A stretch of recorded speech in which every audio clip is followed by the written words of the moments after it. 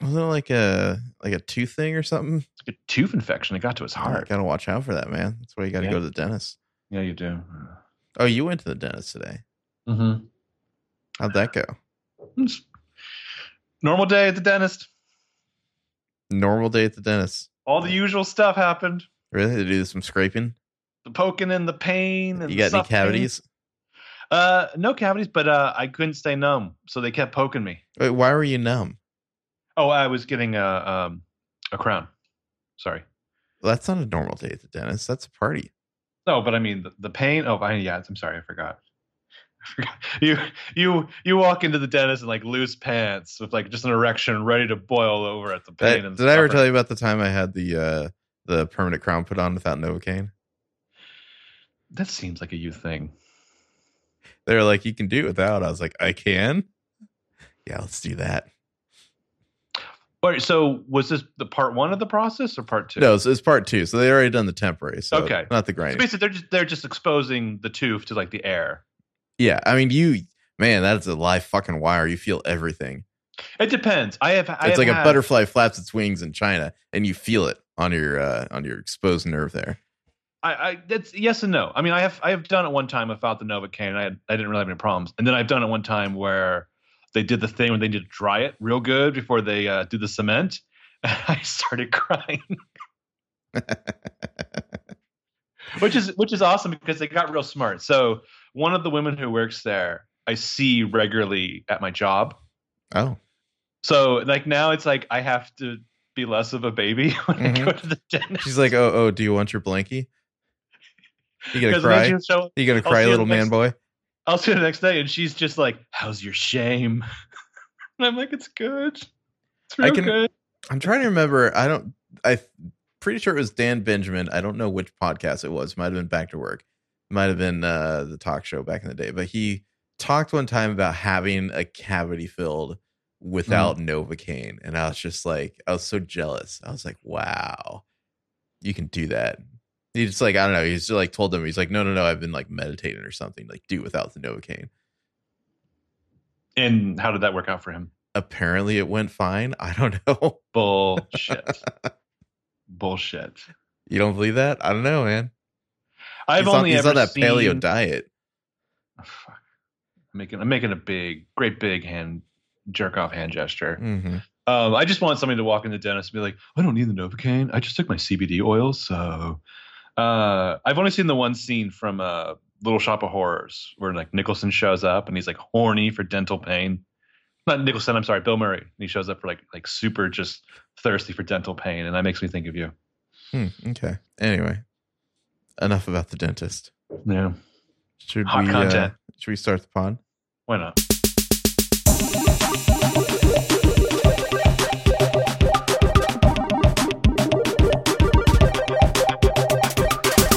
Hello and welcome to Headcanon. I'm James Saylor. And I am Marcus Sparks. Gong Hei Fat Troy. Happy New Year. Mm-hmm. That's Cantonese for Happy New Year. Or, something similar. How are you celebrating? Talking about Gone Girl. And just yearning. Yearning? Who are you yearning for? Do you ever just yearn? Well, this is our romance episode. Yeah. Bring back the love. Might have to get in touch with our feelings. Yeah. Yeah, move over, Hawkeye. We have a new ineffectual archer in town. Its name is Cupid. Okay. All out. I just saw that Jennifer Lawrence got engaged. Oh, she did? Can you guess how stupid the guy's first name is? Wow. See, I have a million different options just ran through my mind. I'm going to go with like some sort of like Caden or Jaden or Aiden or something. Somewhat close. Cook with an E at the end. Cook? Who's this? Who's this guy? I don't know. It's one of those like when you go to the news thing by accident on Twitter and like 4 out of 5 times it's some bullshit you ain't ever going to care about. Uh-huh. And so it's like Jennifer Lawrence is engaged to Cook something or other. Which was first of all, were all the guys named Boone like taken? Never. He's an art gallerist. I don't think that's a word, but sure. After 8 months, yeah, okay. I don't know if that's a job. I'm just waiting for the inevitable, like, I don't know, like Us Weekly or TMZ headline that just says "Cook cucked." Jennifer Lawrence is engaged to Velvet Buzzsaw. Huh. All So what else do you want to talk about in the matters of the heart? How's your heart? It's hanging in there. Yeah, cool. Should we talk about our? Sorry, go ahead. Oh, so what are you putting in your heart lately? What's it full of? Piss and vinegar. Ooh. And some white IPAs. What are you drinking there? I just have some whiskey. Just whiskey, neat. Well, ice. I should have abolished that, but yeah, I have that in my glass. Okay. What kind of whiskey? Johnny Walker. Ooh, rough. Sitting on top of my fridge. What's going on? You want to talk about it? Do you ever just yearn? I do feel like by the time we get to the end of Romance Month here on Headcanon, we might expose some things about each other. Yeah. Mm-hmm. Oh, cool. Like in what fashion? Like, is this just all like one convoluted, twisted courtship ritual between us? How are you doing? What are you doing after this? One of us to break down and cry. At some point I was during one of these thinking episodes. you were saying it was more romantic between the two of us. I'm sorry. Ooh, oh, shit. Boy, did I read the room wrong. This is awkward. Yeah. Oh boy. I just got to turn around and go start some Russian guy now. That was a Deadly Class reference.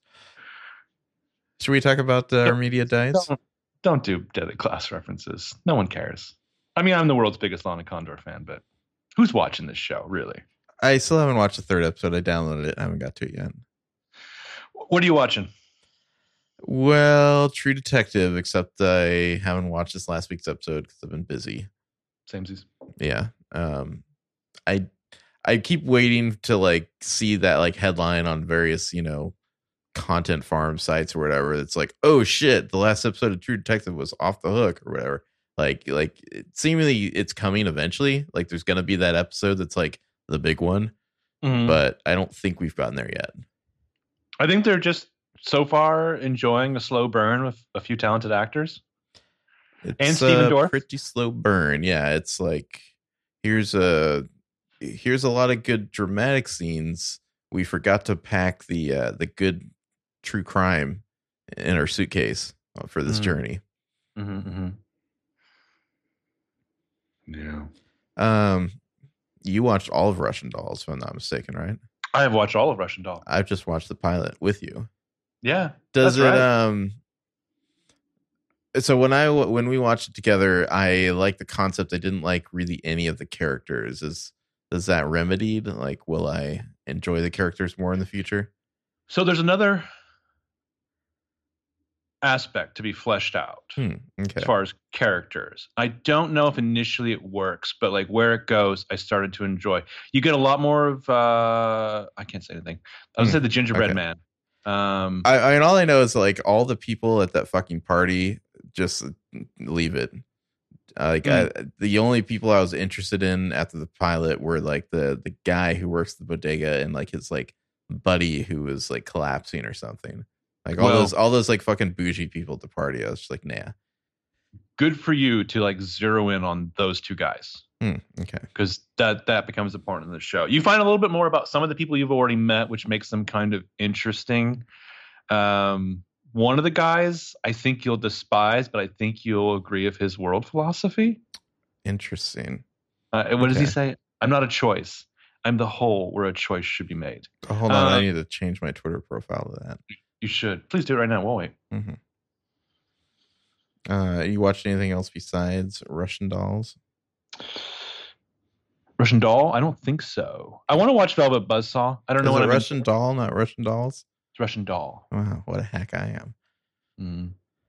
I want to watch Velvet Buzzsaw, but I've been pretty busy, so I've just basically watched a couple episodes of Russian Doll each day. We watched some really horny episodes of Star Trek. the other night. We did, yeah. Those were horny as fuck. Like, see, that's what I mean. Is like you remember the show from when you were a kid, and then you watch it again, and you're like, oh my fucking god. So Famke Janssen shows up. Riker has one scene of her, and then he has to spend the rest of the episode on the holodeck just taking care of his needs because he's got him so like horned up. He literally says, "I'll be in the holodeck," and you're like, "Okay." You don't see somebody called Mopbot, yeah. Oh shit! And then he like fucks.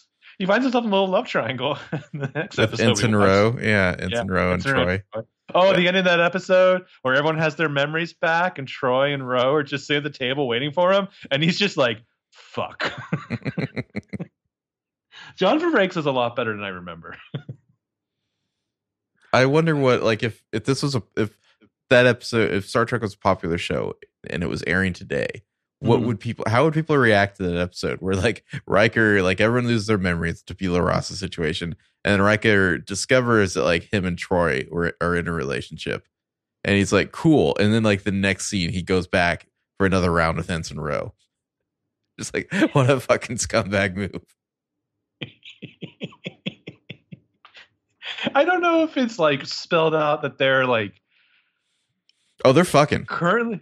Oh no! I mean, I don't know if it's spelled out that currently he and Troy were in a relationship. I mean, the setup for when he comes back to his quarters before he knows about Troy, and Rose's just there in a negligee, in a classic like a man wrote me to seduce you, where she's just like in a negligee and she's like, I just have a feeling that I spent a lot of time here.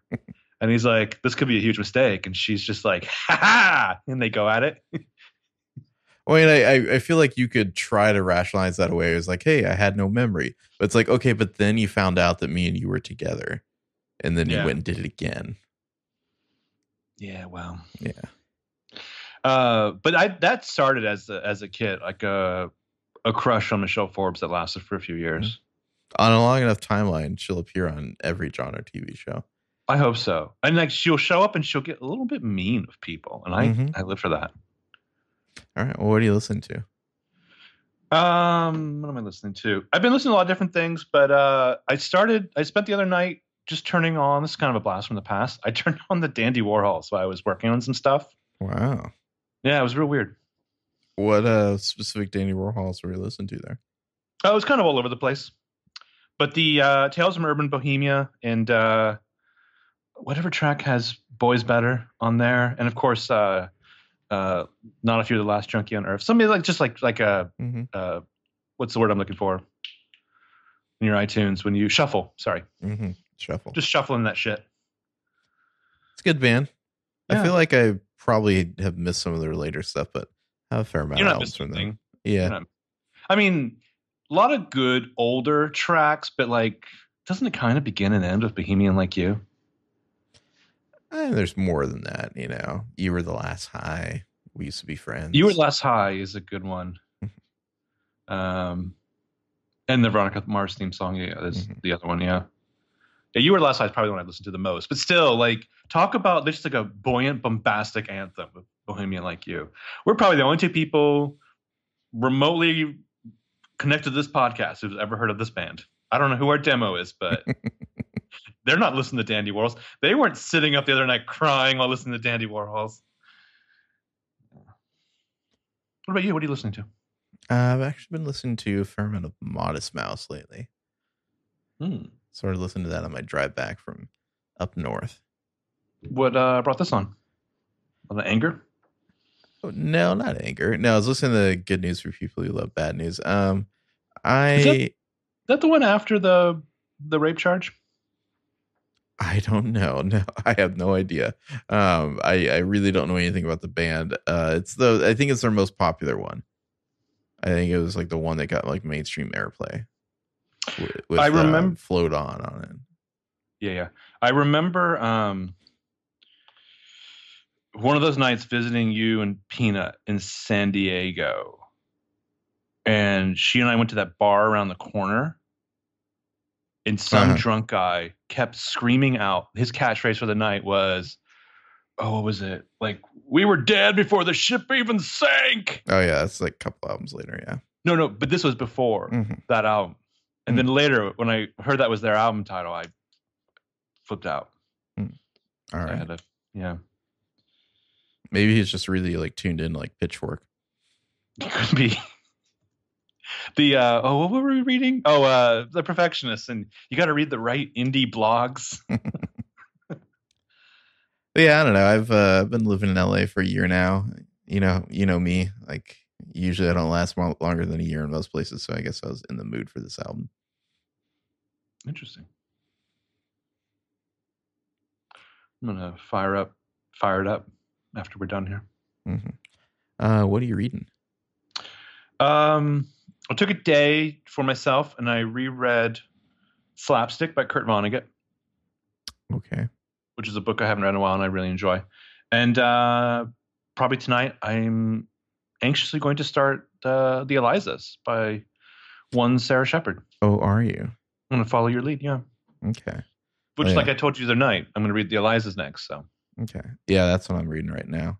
I'm a little further in. It's interesting but weird, I guess. Cool. There's like a book within a book thing going on. Yeah, I'm like pretty sure in the book within the book that there's like a Munchausen by proxy thing going on. Ooh. So waiting to see how that develops. Yum. Yeah. Anywho, I think it might be time for Gone Girl. Are you excited about this one? I am. Yeah.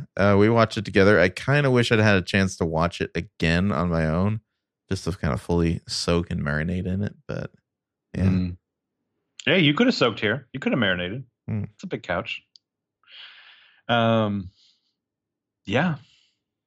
Let's jump right in. You got an opening statement? Sure. I feel like if you like you'll probably like this movie. To put a more modern spin on it.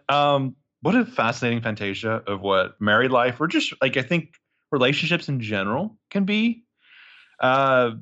There's a hilarious stretch of this story where you have the missing white woman on TV staple and like Nick, played by Ben Affleck, is like this clueless doofus who doesn't know how to act and becomes this like this very unique comedy of manners with the media and looking as guilty as you can possibly look without intending to. And then it kind of gets in this fascinating like three sides of a relationship, which is like the two people in the relationship and how the world perceives them, especially when the perception is like from vampires of tragedy. I really enjoy this movie. It's so visually, I don't know, like a vortex. It just pulls me in every time. It's not a war movie. I don't know if I love it. I don't know if I want to come back to it occasionally. It's something I'm always glad that I've seen. There's parts of it I just adore. It's a fascinating adaptation, especially having the author of the book work on it.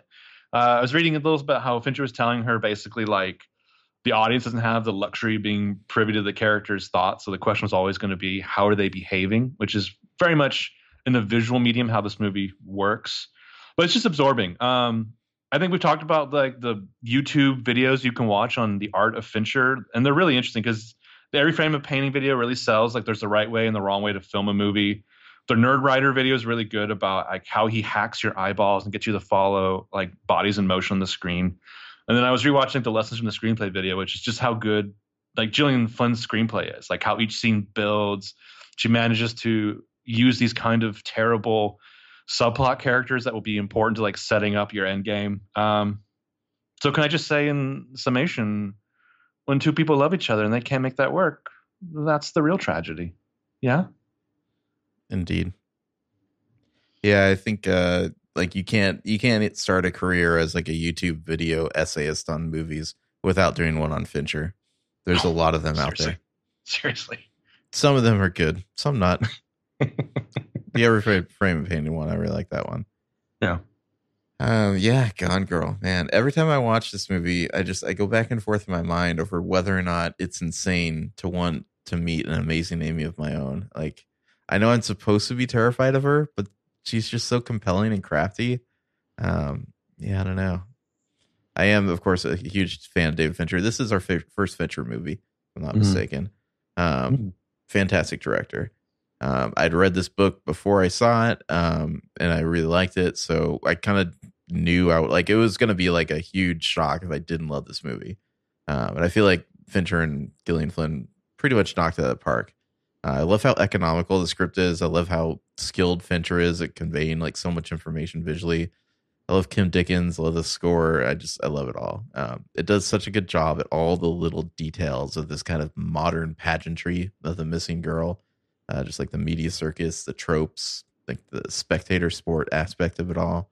I think other directors hold up a funhouse mirror to the real world, but Fincher, he just holds up a regular mirror, and he kind of dares you to protest. You know, he's just like, "This is you. Prove me wrong."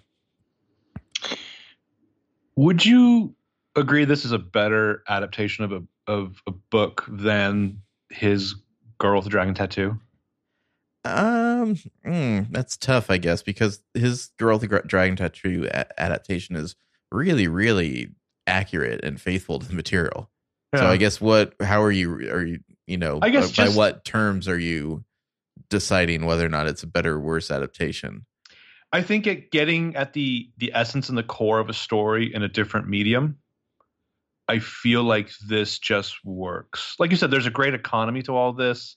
I think that's really more a factor of the source material than anything. I think the Girl with the Dragon Tattoo is a fun, pulpy story, but it doesn't have quite the kind of, sticky layers that Gone Girl has. Well, it has some pretty sticky layers, but I would make the argument that maybe some of the perspective shifts of who's being violated and then who's violating in that one. I guess I prefer this movie. So maybe it's kind of a biased question on my part, but I really enjoy the sticky layers of this movie. Mm. It doesn't feel like 2.5 hours, does it? No, it's a Fincher movie. He knows what the fuck he's doing with it, with the camera and how to edit and how to tell a story. It's just, I don't know. I never saw Benjamin Button because it didn't interest me, but I feel like every other movie of his that I've seen, I've just been very, very impressed with how he tells a story visually. Like he's not like a stylist per se in the vein of like he's not making like Tree of Life, but he's just just incredibly competent, kind of Hollywood style director who I think he's the best that's out there currently, just on like how to tell a story in the Hollywood classical style with, kind of maximum impact and, maximum attention to detail. Mm-hmm. I would love to see David Fincher's Rebecca. Yeah, I don't think I ever saw Benjamin Button either because it just didn't interest me. Yeah. And I'm concerned about him doing a World War Z sequel, but I don't know what that's about. Yeah. Who knows? All right. Well, I'm just saying, what a fascinating career though. Like ILM and then like doing music videos and then movies. I never saw Alien 3 either. I saw it, but it's like a very long time ago. And I think it got hacked all to hell. So it's not one I would really judge him by. Ironically, I think one of my least favorite movies by him is Seven, which I don't think is actually that great of a movie. I think it's one of his lesser movies. It's just like the script is so like edgelord. I'm not into it. Yeah.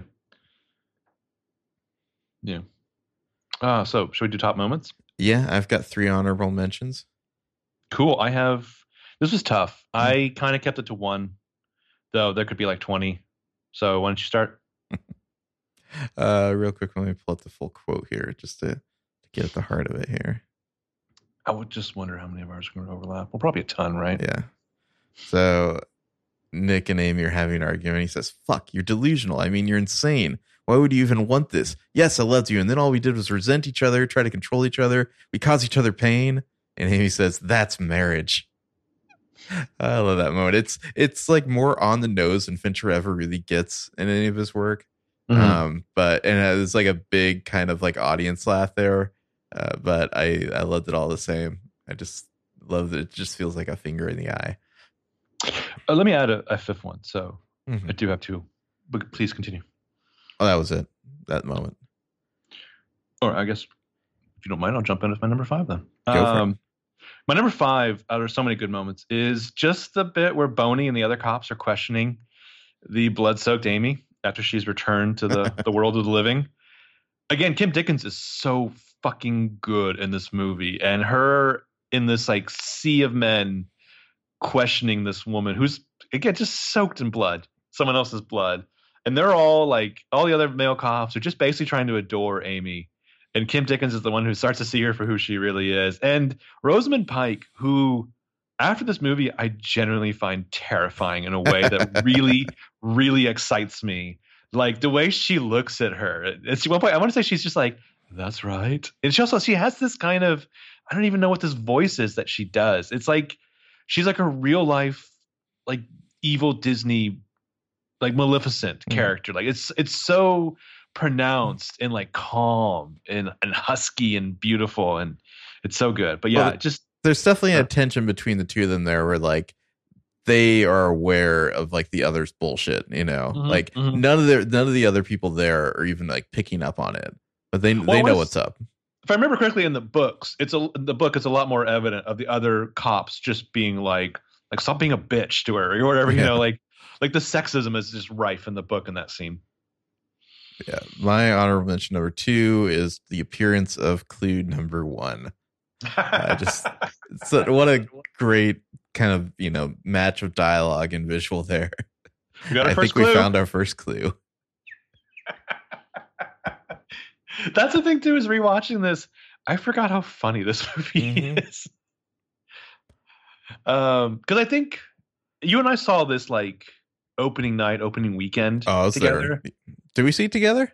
Yeah, we saw it together. I don't even remember that. And then I saw it one at a time, and this was like when you and I watched it the other night. That was like my third viewing. Okay.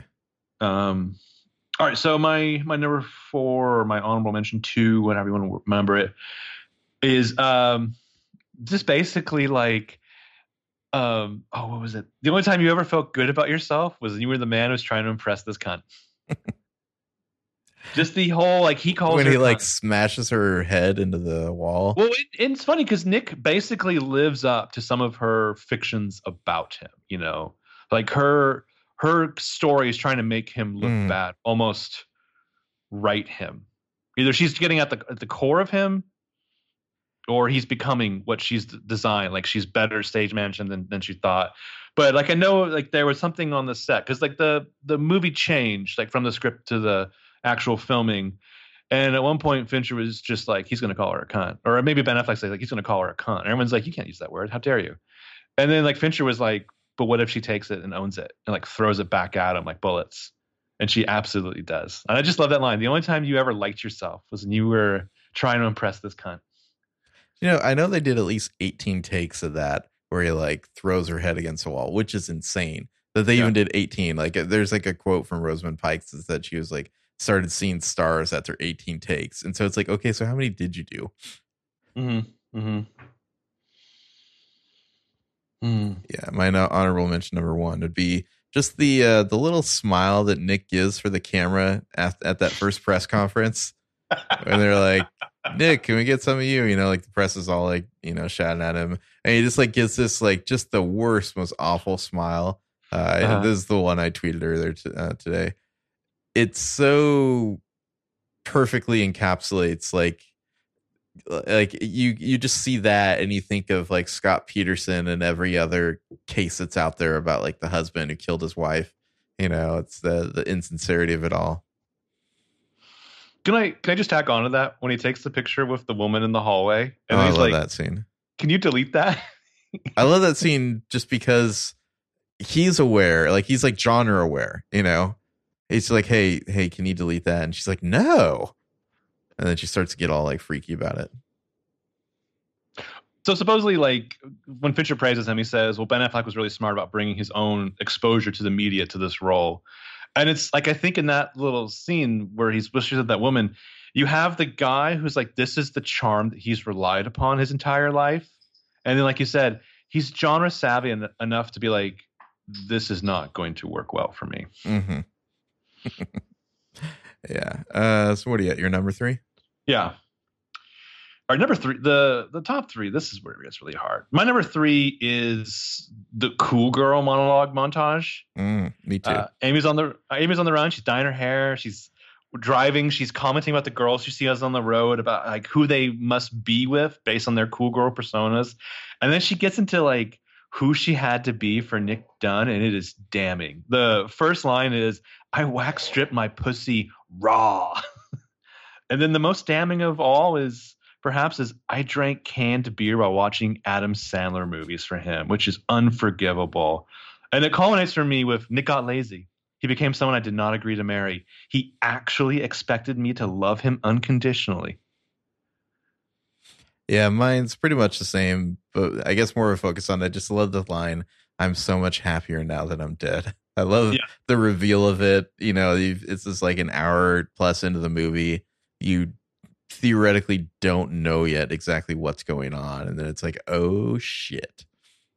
It's like a pressure valve being released, and it's joyful. Yeah. This one gets tough. My number 2 is her love scene with Desi. Amy completes her symphony of blood and she looks good in red. And that scene is just fucking bonkers. And it's so delicious. Again, Rosamund Pike, goddamn, she could not be better in this movie. Yeah, my number 2, I'm curious. I'm curious about your number 1, to be honest. I'm going to guess it's not this. But this is just a scene I really liked. It's when Boney and Gilpin there are confronting Nick about the pregnancy after the failed, candlelight rally or whatever that was. It's really good scene. Yeah. Yeah. Just that ends with them smashing the glass and whatnot. You know, she's pregnant. I absolutely love Kim Dickens. So I feel like I could have just listed all of her scenes here for my top moments. But yeah, I really like that scene. I really like the way Boney and Gilpin play off each other. And they're kind of like, their routine. It's not necessarily good cop, bad cop, but they kind of know how to work someone. Yeah, love that scene. So I know you're a big fan of what's the name of that movie? Zero Effect. Zero Effect. So here's what I'm saying. It was a reboot of Zero Effect, but with her as Daryl Zero.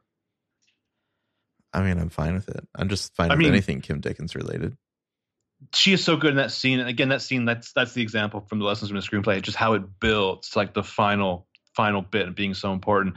But when she's trying her first example of all the things that don't make sense, and she walks towards the living room and she turns back to Nick and she's like, check this out. And she just stomps on the ground and all the picture frames fall over. And she's like, that's funny because not a single one of them had fallen over, when your wife disappeared after that struggle.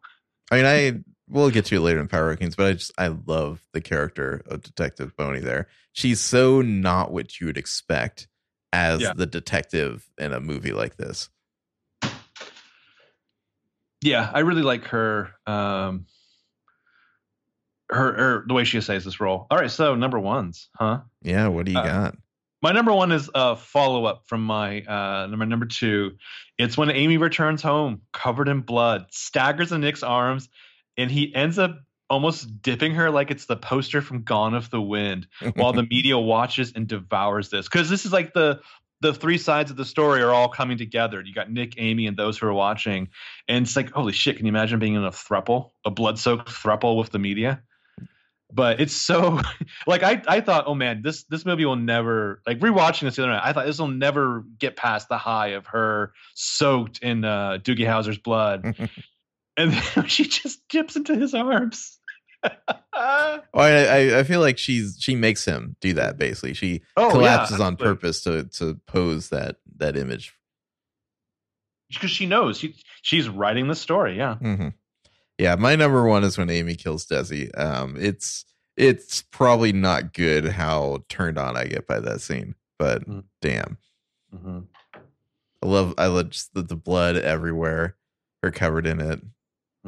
The score, the way it starts kind of doing these fades to black, in and out, kind of matching the kind of throbbing score there. It's just incredible.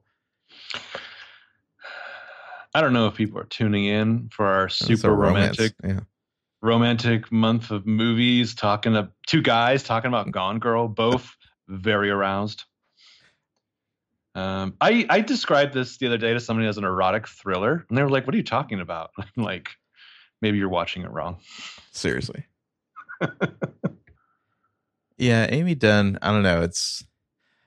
I like a challenge. The idea that this girl's going to make you into the best man you could be, or she might get you killed or imprisoned for life. I'm like, it's just like a hot iron in a fire, and no, you're like, oh, I can pick that up, and your friend's like, no, you can't. You're gonna get burned. You're like, no, I got a good feeling about this one. I'm gonna pick it up. Okay, well, so So the guy who's just like, oh, I like Candace. Let me reframe this. Let me not say, no, you can't pick that up. I'm going to Mhm. be a better friend to you. Okay. Okay. I'm going to reframe the question more accurately and make you really look at it. Okay. You have to ask yourself, are you a Nick Dunn or are you a Scoot McNairy? I hope I'm not Scoot. Mm. I mean, that would be the worry, you know. Yeah, that's the question, right? Yeah, I don't know. I mean, I'm not Ben Affleck, that's for fucking sure, but I'm not some fucking 6'4" Hulk or whatever. With a massive dragon tattoo? Oh, he didn't have it yet, I don't think. Yeah, it was still. What the fuck is with that? I don't know. I feel weird because, like, he's such a. I don't know what he says. I'm not saying I'm a good person. He's a laughable figure to me, and I don't know why. I don't know when they recorded the commentary for this, the director's commentary, but it seems like it's just I don't like maybe David Fincher knew something, but because he's just like constantly dunking on Ben Affleck and his marriage through the whole thing, and it's like, huh.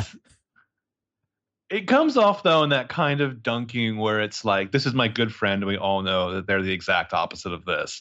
And then like later on, it's like, this is my good friend, and they're exactly this bitch.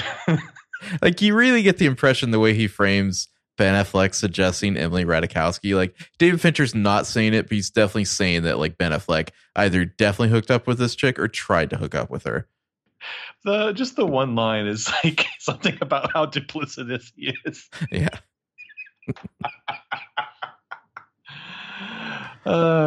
What do you, should we talk about the casting here? We might as well. Maybe that should be a category. That should be a category. This was originally like thought of to come to adaptation. It's developed to star Reese Witherspoon. She optioned it, yeah. Which is such a different kind of movie. I think. It's much more Tracy Flickish, I feel like. I don't know if it's Tracy Flickish. Like, I'm not saying Reese couldn't do the exact same script with the exact same director, but it's still a very different energy. Because I think she's kind of moved a little bit past, it's either Tracy Flick or this other thing. Yeah, I don't know. I'm just having a hard time picturing it. So Rosamund Pike is 5'9", and let's see, Reese. I'm pretty sure Reese is like super short. Yeah, she's 5'1". See, I don't think it would be the same having like super short Reese Witherspoon in a movie as opposed to Rosamund Pike, who, well, she's not as tall as Ben Affleck. She's like tall enough for him, kind of, where it doesn't look weird. Do you think it would have to be a recast of Ben Affleck? Yeah. You know what I was thinking, actually? Ryan Philippe? People are tweeting various stuff at us about this. He would never get cast, obviously, because he's not A-list enough. But like Ian Harding would probably be a decent Nick Dunn. I thought a lot about who it like is Ben Affleck perfect casting or is he not? I think he might be perfect casting because I really can't think of anyone else who kind of meets all the various criteria of a Nick Dunn, who both has that kind of surface charm and seems like somebody who maybe would beat their wife. You talking about Ben Affleck? Yeah. Oh, as far as like A-list fuckboy, for sure. He's perfect casting. I agree.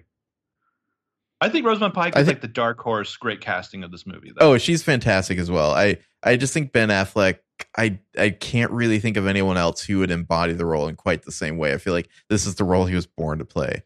Mm-hmm. All right, let's get to complaints. Do you have any? This is a movie where don't think too hard about a lot of the details as far as like forensics, law and order, criminology, investigations. A lot of it falls apart under a close examination. Like what? Yeah. Like at one point when she's crying, please find Desi's cameras. Like you're going to find other footage on there that doesn't back up her story. No, I think the assumption is that the footage only shows the outside, not the inside. So it shows her entering. It shows her entering. That was like months ago. That might not be there anymore. Yeah, it potentially shows her entering of her own accord. I can hand wave away most of that. Like that's like more than a month old. It's probably not there anymore. They should have washed her like of the blood and examined her because they seemingly only examined to see basically like a rape kit. Like for the amount of blood seemingly spilled at the scene, like, shouldn't there have been some kind of telltale sign of wounds on her body, even if they've healed? What are you talking about? Well, because the amount of blood is supposedly spilled in the kitchen, Oh, all over the house, I like don't know. massive amounts of blood. She just needs some sort of like, head injury. I don't even know if that really even come up. Little things that, Amy's a human being, to be undone by those two white trash. So yeah, I feel like you're like screaming plot hole at stuff that is easily explained away. The thing is, it is easily explained away. You just have to like ignore some of that stuff and just go with the ride. Got to watch out for Boyd Holbrook, man. You do have to watch out for Boyd Holbrook in all things. Mm-hmm. But my favorite detail, like my favorite innovation of the kind of thriller thing that I want to file away from the book, is you can't save up your blood and then like spill it and fake a crime scene. Like that doesn't work. They can test how old the blood is.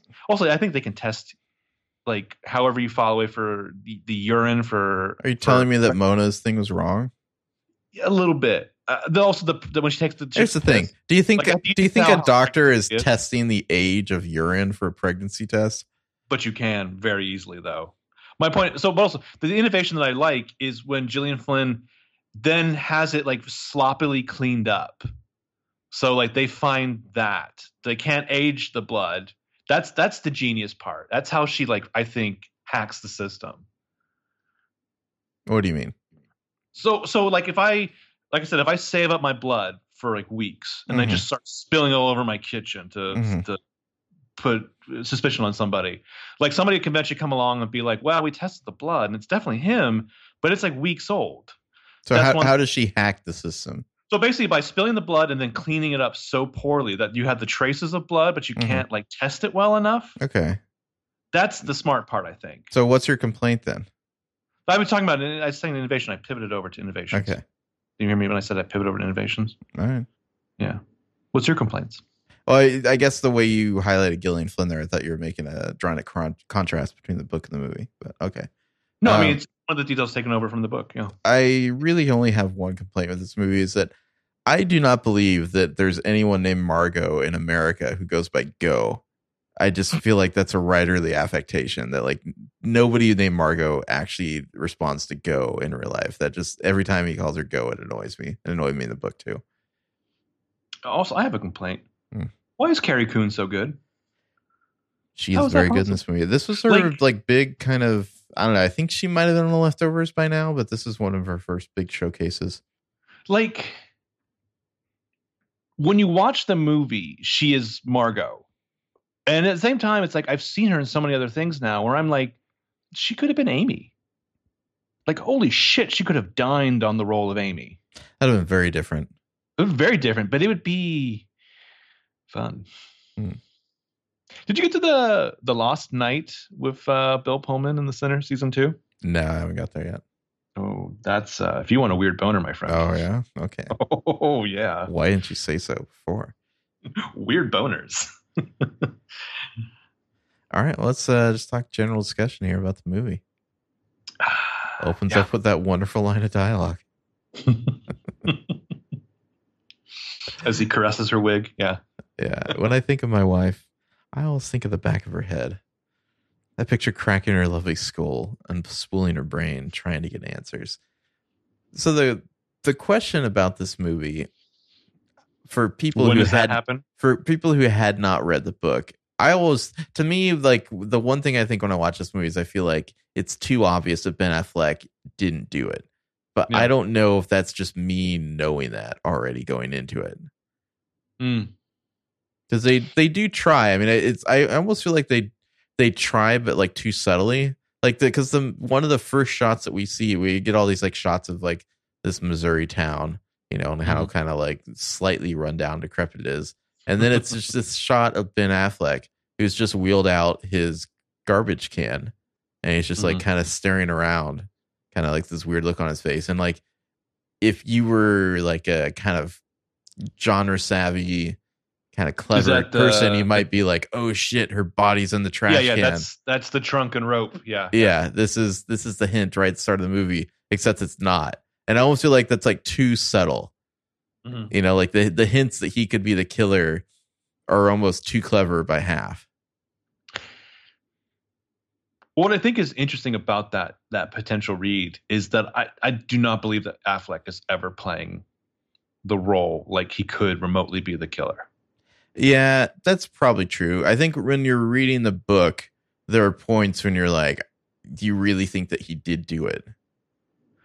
Yeah, but that's easier to do, I think, with a book, especially with the kind of murky interiorness of it all. Like, especially in the book, the secretive nature of the phone.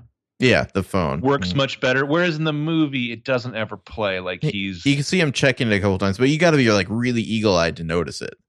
But it doesn't ever feel like, I don't know, like it never screams like secret murderer. Well, there's no moment in the book where it's like the chapter ends with like, that was the third lie Nick had told in that interview or something like that, and you're like, huh? Yeah.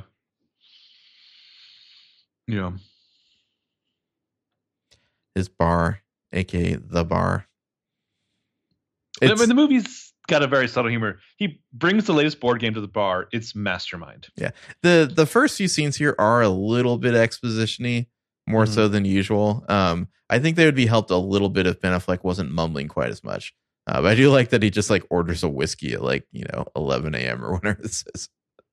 Also, the board game shelf is very meta to all the little jokes like we played with Nick and Amy. Yeah, it's kind of funny, the first few scenes, because it's very exposition-y. It's just him and Margot. It's a little casual. And then we get these like sides of Amy where she's like newly in love with this guy. And it's like, interesting. Also, like New York Nick has a move where he knows the city so well that he knows when this bakery will have their sugar storm. That's a pretty good move, yeah. I mean, I guess you gotta hope that you're with somebody who isn't like, ew, gross, and like runs out of the way. Oh, yeah, but also, Amy's tough. She's a bad bitch because she's going to go down an alleyway with a man she's just met who has a villainous chin. Do these elevators still exist in New York? I guess they do. I've never been in one of these, like where it's like you can see through it outside and you have to like pull the grate over. I want to be in one of those, not so much the freight ones, but just the regular ones, like they're built to the side of a staircase where you have to like the little, not grate, but like that little accordion thing. That whatever thing that you pull over. Yeah. Yeah. I mean, I think Rosamund Pike, there's something about her voice and the register that she talks in the whole time that is so unique. It's seductive, but also kind of haunting. Because she's British, right? I believe so, yeah. How sad is it that, like myself, I assume a lot of people's first exposure to her was potentially Die Another Day. Yeah. And then for like the nothing like female lead role, even in Jack Reacher, she's really good. Also in that movie, holy tits, holy shit. I see. I was just silent and waiting for you to make the comment on it. Yeah. Well, I was reading your mind. Yeah. So they meet in the past. He goes down on her. It's good, apparently. And then they're playing the game of life back in public. I never got the point. I mean, this bar seems like a pretty cool setup. I mean, in the book, you get in a lot more of like kind of the economic situation. Like, I think it takes place like only a couple of years into the recession. They had to move back to Missouri and all that. Like, I don't know. Missouri seems like a horrible place to me from reading Gillian Flynn's novels. Yeah. My father's from Missouri. Oh, there you go. So let me confirm, nothing good happens in Missouri. Also, Nick Dunn is an adult. He never had his own pair of scissors until he met this woman. Yeah, I have scissors. I don't know. What do you never need to, like, I don't know, wrap a present or something? Yeah, seriously, you've never had to cut something? What the shit? I mean, it's great, man, that you're good at like kind of Linkus and all. Fantastic. Thumbs up. Good for you. But like, also have some scissors. What do you think Nick pays in rent here? Because this place is leased. Ooh, it's New York. No. I'm not talking about New York. I'm talking about Missouri here. Oh, the Missouri house? The fucking massive fucking McMansion? Exactly. Yeah. What do you think? Like 2,000? $2,000 a month. Let's say I'll differentiate. Let me say 2,500. Okay. Also, okay, the bar, which not as clever as a name as maybe you think. Well, like, that's the point, though, is that it's not as clever as you think. Yeah, I could see owning a bar. I don't want to work there. Well, then you gotta hire people. I mean, I think he works there, so he doesn't have to pay people to work there. Still, that's a serious flaw for me. Like if it's like I have to work there for several years before I can afford to hire people, that business plan is no. I don't know. I like the idea of being able to work at a bar, but not like because you're the owner, you don't have to do all the shit you don't want to do. You know, you're just there like polishing a glass the whole time, pretty much. I think your mind's been poisoned by the movies. Okay. You're thinking this is an Emily Fields thing where you could look over to your coworker and be cover for me. Well, you can because you're the owner. Who's going to fire you? Buy a bar and all of a sudden everyone thinks they're Rick Casablanca. Yeah. Yeah, this house is massive. Also, I love the detail that the cat has its own room. Yeah, I love the cat. I love in the behind the scenes stuff that they shot all the interiors on a soundstage. And all like the outdoor lights and like, you know, scenery you see is all CGI, which is insane to me. But even when like that's fascinating. For the bit when like Margot comes home or comes to the house and like lights are all shining through into the dark room. She's like, "This is the cat." That's fascinating. Yeah. Yeah, it's really impressive. I mean, there's like videos you can find out there on YouTube that show all the CGI that happens in this movie that you would never expect to be there because it's not like an alien or something. It's amazing how much computer effects happen in movies like this that you just would never notice. I mean, but that's Fincher though. Fincher he's an ILM guy. He knows what he can do with visual effects. But he's not just about like this is the right way to actually block the stories. This is the way to frame it. This is how they have the camera move.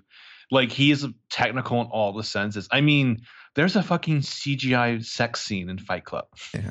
Well, I mean, I think it was because if they had shot in real light, like it would be too blown out. And so it's like, all right, we're just going to shoot all the interiors on green screen windows and we'll fix it in post and it'll look perfect.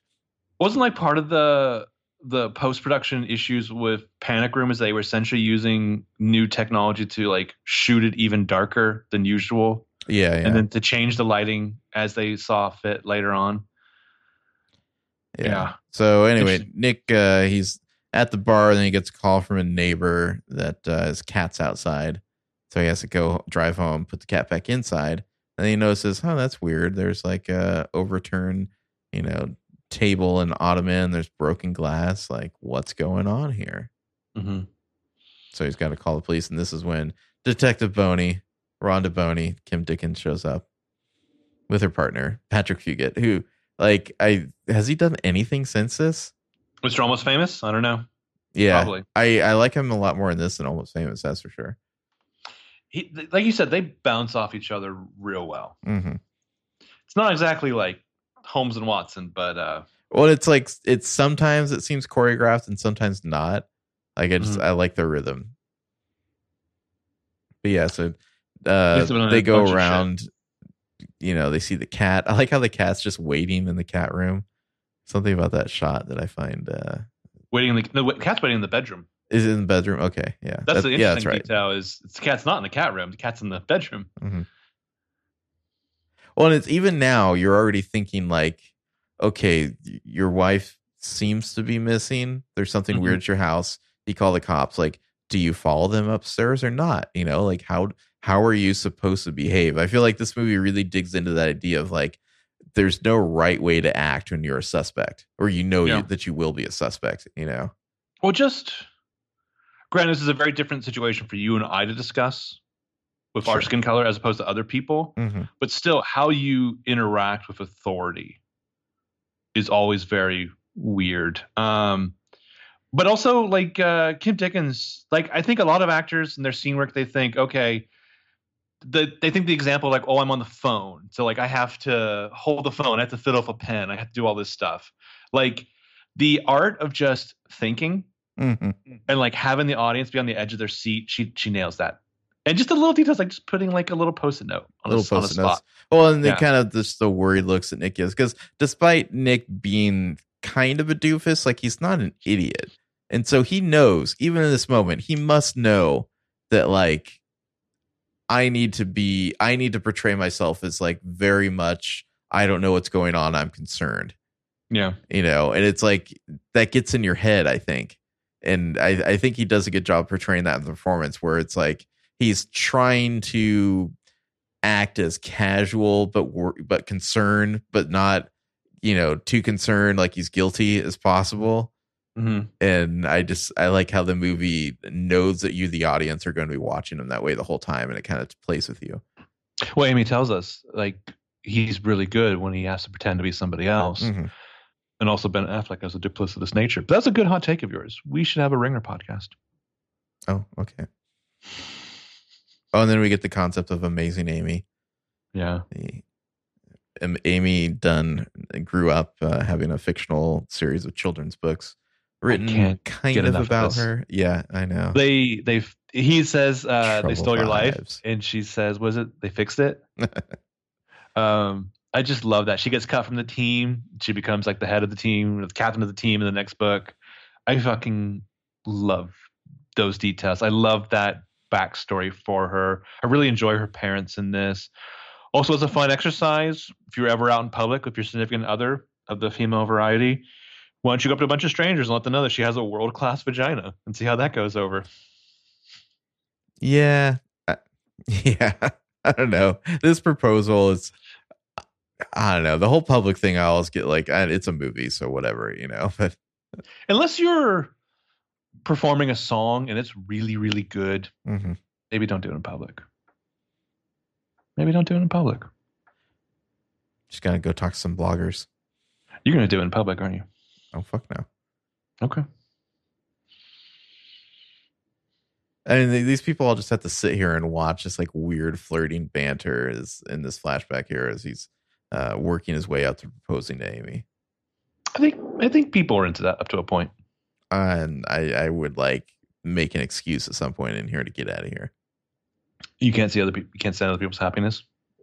I don't like. I feel like it's like, no, go have your own moment. I don't want to be present for this. You don't want to be there for the chemistry? No. Okay. No, I don't even like going to weddings. I feel like it's just like too personal. Interesting. I love weddings. You love weddings? I only show up for the dancing, but I love weddings. Yeah, I hate weddings. Well, fine. Yeah. I can't wait till I have to take you as my date to a wedding. Somebody write that fanfic. So then I like how we cut back from, you know, this happy engagement moment. And it's even sort of a match cut to like him kissing Amy to somebody swabbing his inside his mouth with a toothpick, or not toothpick, a what do they call that? A Q-tip for DNA there. Just to rule it out. I love how they always did that. It's just to rule it out. And the movie's smart enough to not be like, that was a DNA test. You know, like they know that you know enough about like true crime shit to kind of get what's going on. If you get this movie, you're aware of like our modern culture. Mm-hmm. You've seen the shows or what have you. Like you're gonna fucking get it.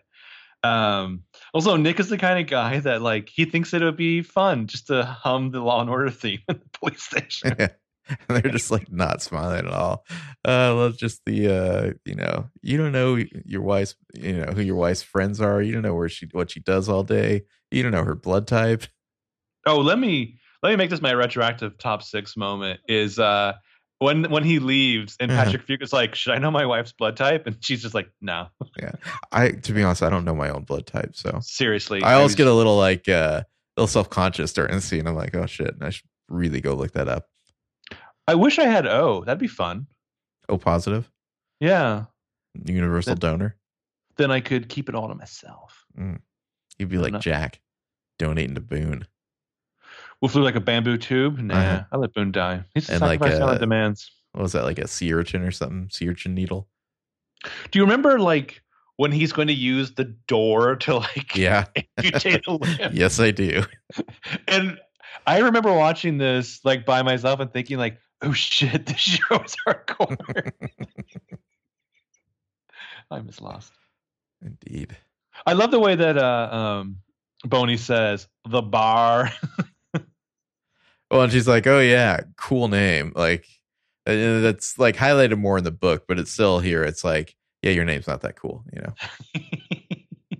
Well, he says it like he wants praise. Yeah. I own the bar. And she's just like, oh yeah, the bar. Interesting name. Moment number 7 here. After she like kind of like I almost feel like she's just toying with him. Like, you haven't called, you're like, you know, Amy's parents, get out there and do it, you know?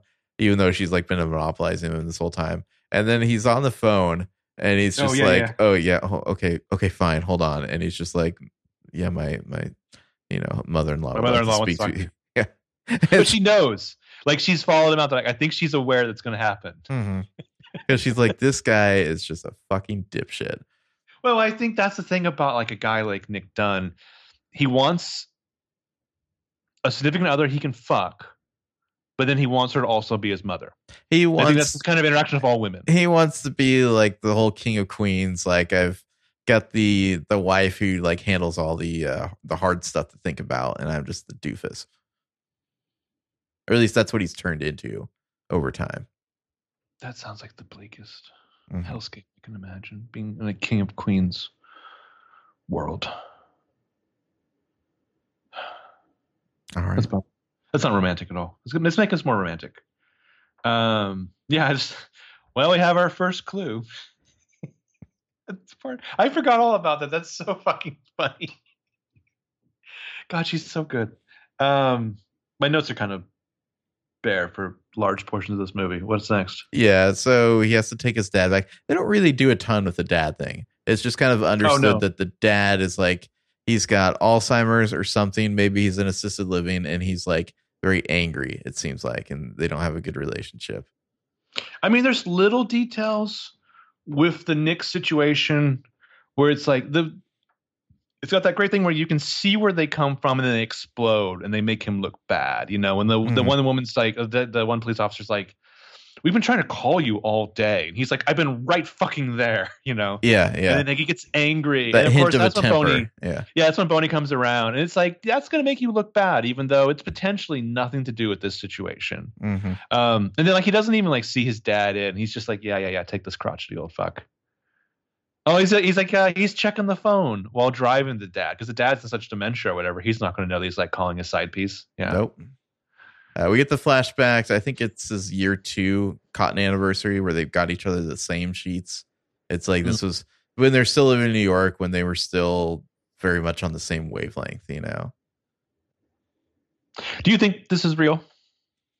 Just flashbacks? Yeah. Like them getting the same sheets? Yeah.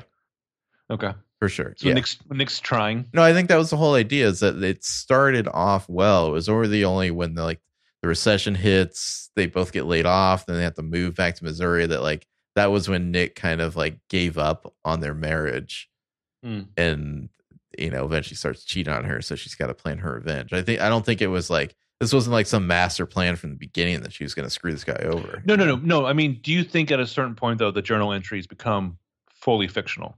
I think that doesn't start until after the move to Missouri. Okay. Because he's definitely trying if they're both getting the same sheets. And that's the nice thing is when two people are on the same wavelength, that's always fun. Mm-hmm. Have we skipped over the always hilarious but shocking Margot line? Which one? There's no good gift for the Wood anniversary. Oh yeah, that was way back. Way back. Yeah. Sorry. Yeah. I mean, we should probably get moving because we got like a whole 2 hours of movie to go through here. Let's get moving. Yeah. He's sleeping at Margot's for the night. That would kind of suck if you didn't have somebody who like lived in the area that you could crash at. And it's like, oh, my house is going to be a crime scene for who knows how long. Yeah. The parents show up. These are like just the perfect hippie parents. They don't really go into it a ton in the movie here, but it's like they wrote the Amazing Amy books and they're kind of like very passive aggressively criticizing their daughter through all of them. And it made them a lot of money that they eventually lost due to some bad investments or something. And being dropped by their publisher. Being dropped. Yeah. Well, where are they spending all the money on? Back taxes? I don't know. Yeah, they're great. And just when they show up for the press conference and they've got a website and they've got a phone number you can call. These giant photographs of her. Yeah. Well, just when Nick makes his little, you know, like 2 sentences to the media and then like he steps away thinking this is over. Mm-hmm. And like the Elliots are like, No, no, no.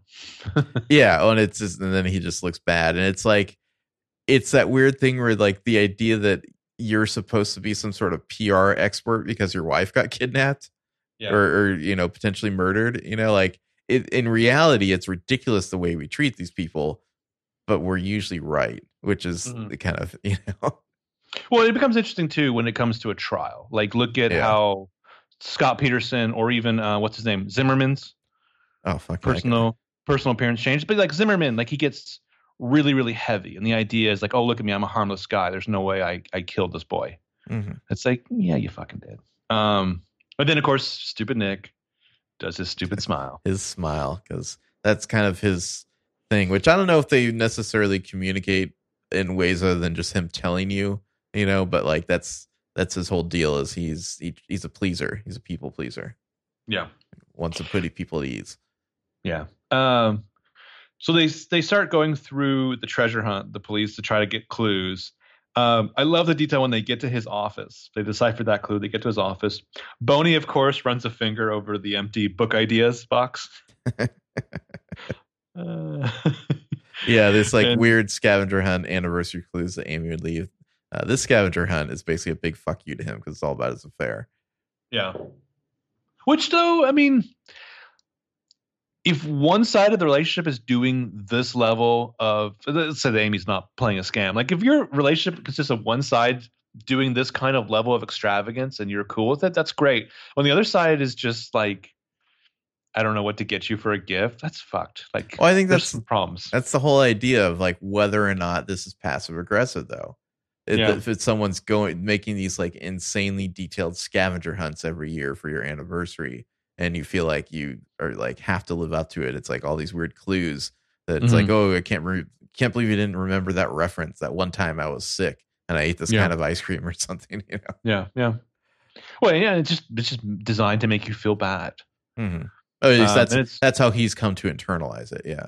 Well, I mean, it's like using the other person to hurt yourself too, by setting up that impossible standard. Of course, so fake Nancy Grace has her headline, Nick Dunn's killer smile.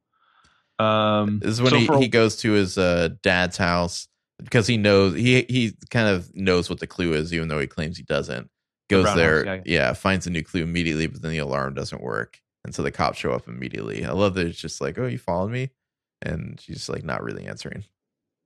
He's like, oh, is this I thought this was a brown house, and he's like, nope, blue. Yeah, he won't answer that inside joke.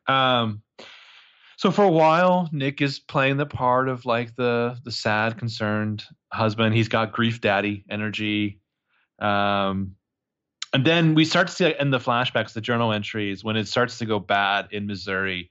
And it goes bad in New York first, where they lose their jobs. It goes bad in New York, but like when they get to Missouri, and he's just like fucking her from behind over the dresser.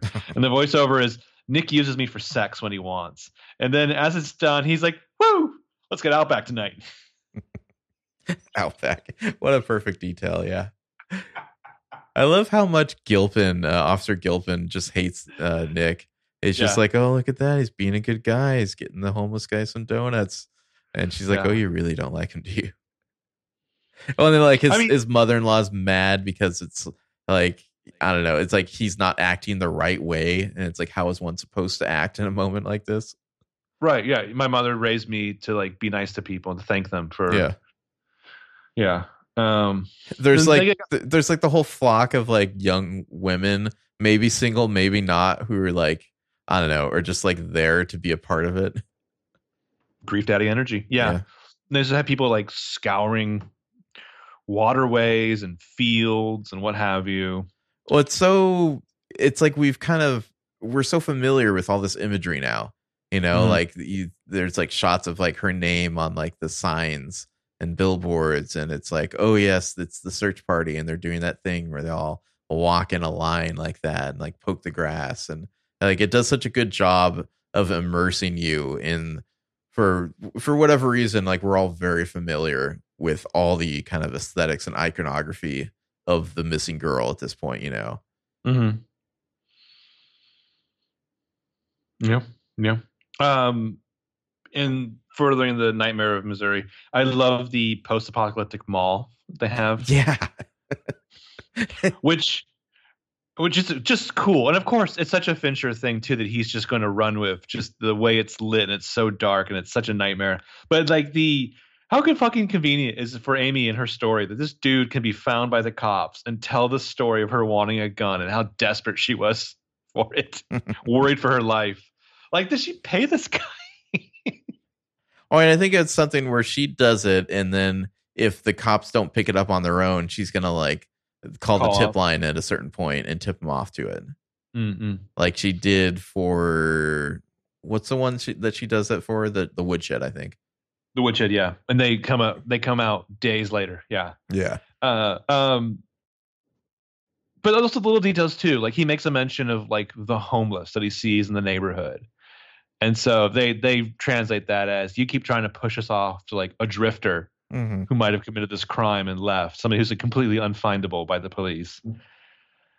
So, of course, we find out who's on the other end of the mysterious burner phone calls. It's Emily Ratajkowski, Andy, who's one of Nick's students that he's been fucking for like a year and a half, is it? Yeah, it's a long time. We should mention it at some point earlier.